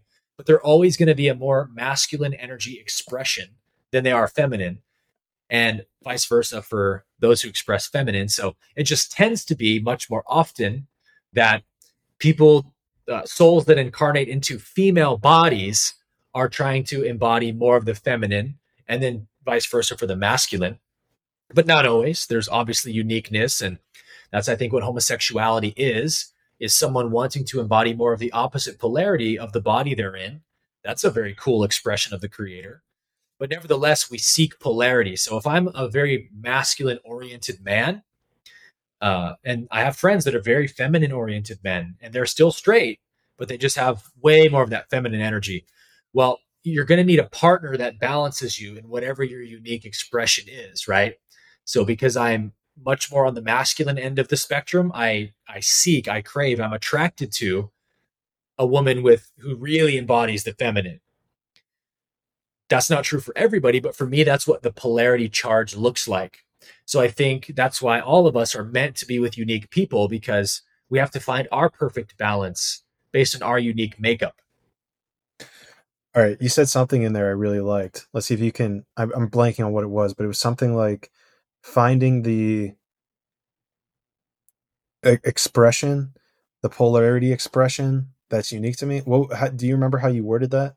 Like the perfect balance of the polarity that complements my polarity. Is that the idea? Maybe that was it. Compliments.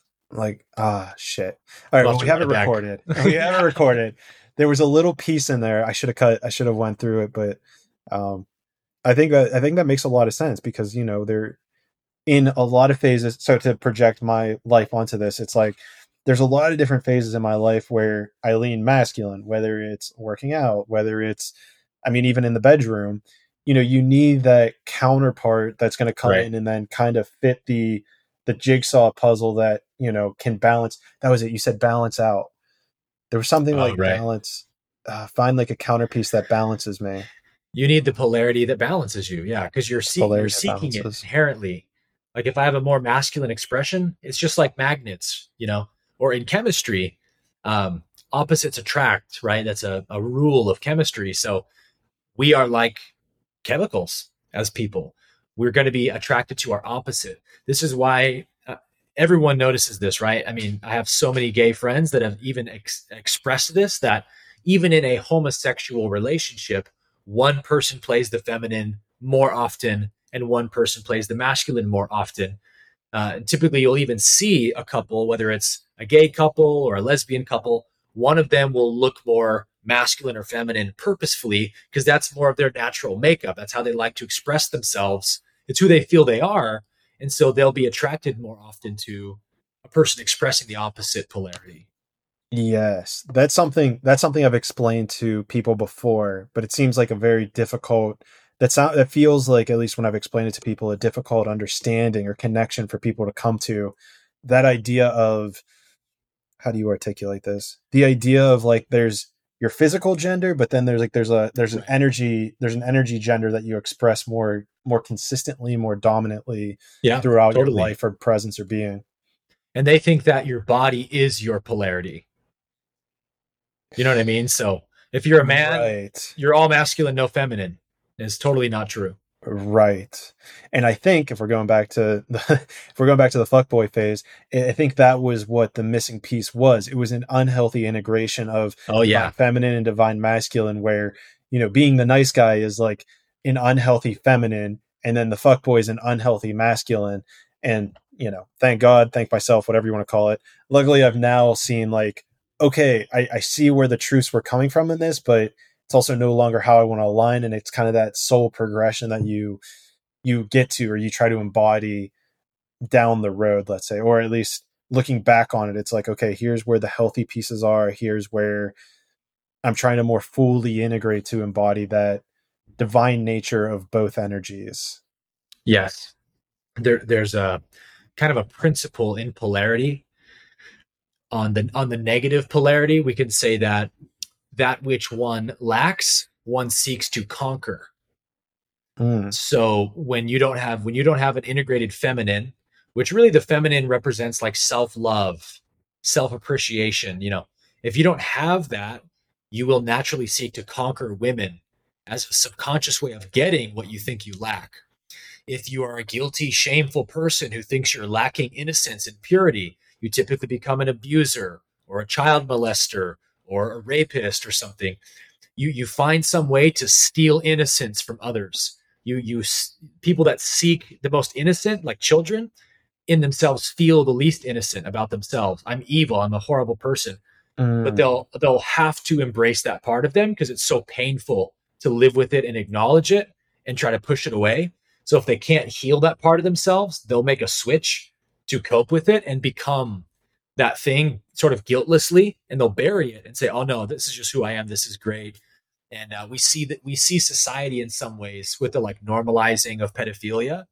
We see a part of Oh the yeah. society trying to do that on a collective level, which is to say, look, there's so many pedophiles out here. Let's just make it normal so it doesn't hurt so much.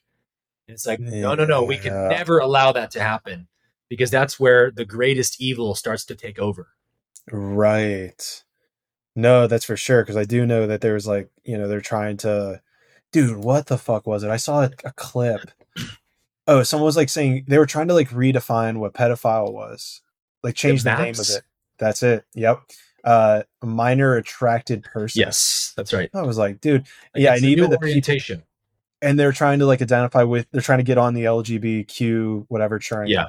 And dude, that's crazy too, because that's it's just really fascinating, right? Is like, where is that, like, it's almost, because like, to give the devil its due, right? Like, we're trying to figure out what the most appropriate way is to this. Okay, so this is where it comes back to discernment and judgment, right? Because, you know, there's probably this feeling of guilt if you're not going to include them in the LGBTQ whatever it is community now. Yeah. If you don't include them, then you should feel guilty because they're just people who are hurting, like you pointed out.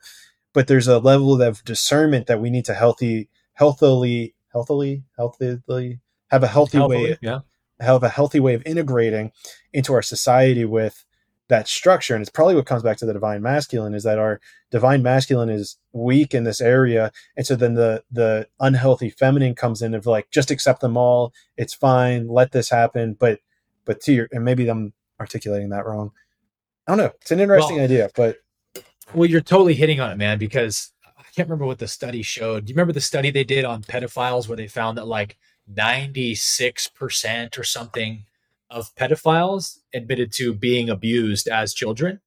I didn't know about the study, but I kind of always just knew that was true. Yeah. We all know it's true, but it's like, we didn't even know how true it was. It's like almost exclusively a phenomenon that happens to those who've been abused as a child in some way. It's Even crazy. it doesn't have to be like some crazy heinous abuse, but in some way they were sexualized.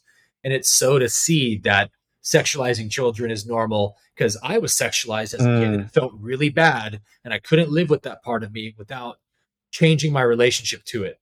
So then it manifests as a desire to sexually infringe upon children as an adult, just like you were. So the mistake we've made is that we have demonized these people and attacked them and dehumanized them and forced them even deeper into the shadow, where they're forced to accept this part of themselves in some way, in a negative way, where they embody it and act upon it, rather than saying, hey, come here, brother. It's okay. You're not evil. You're not a bad person. You just have a mental imbalance that we can absolutely help you to heal. These are just traumas we have to deal with. If we don't deal with our traumas, we're going to have an experience later down the road that's going to seem evil or psychotic. And it's just our own unmet, unfinished business that we haven't attended to. That's what we've done a horrible job at as a society, whether it's towards murderers, rapists, pedophiles, doesn't matter. Towards those we deem as evildoers, we call them evil and push them into the darkness even further. And then we get upset and surprised at the evil we've created through that. You know what I mean? We're sure. responsible. For sure. Heavy stuff. Hopefully audience was looking for it today.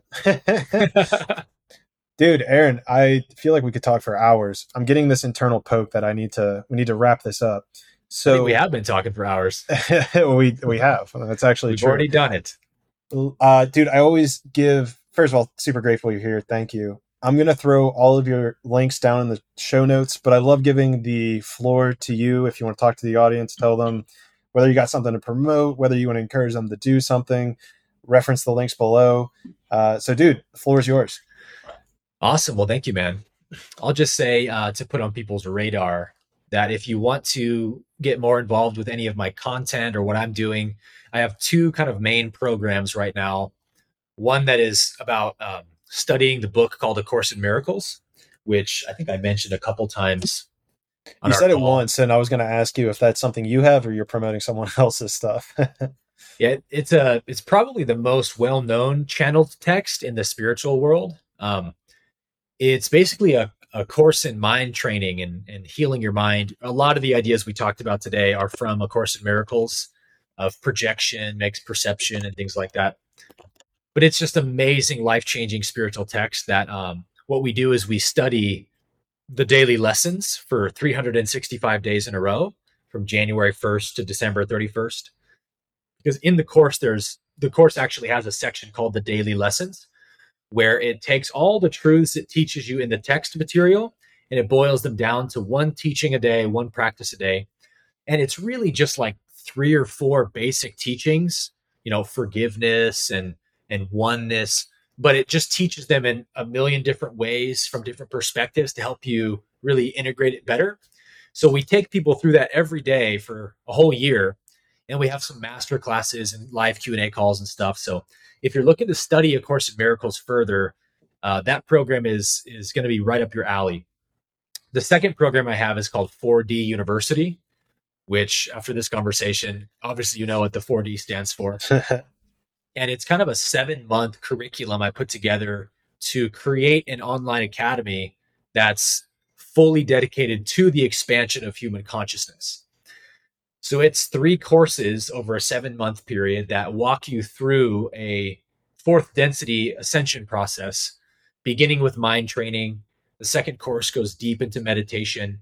The third course is about facilitating a Kundalini awakening, which, as we discussed, kind of is the biomarker of 4th density ascension. When that energy awakens, you're heading into the 4th density. So I'm having an absolute blast with it this year. I started it in July. We have about 300 members that we're just doing these practices together every day, and people's Kundalinis are popping off all the time. And it's such a dream come true to have a program like this where I can be a part of so many people's journeys and get to really be involved in answering questions and specific issues that come up along the awakening path.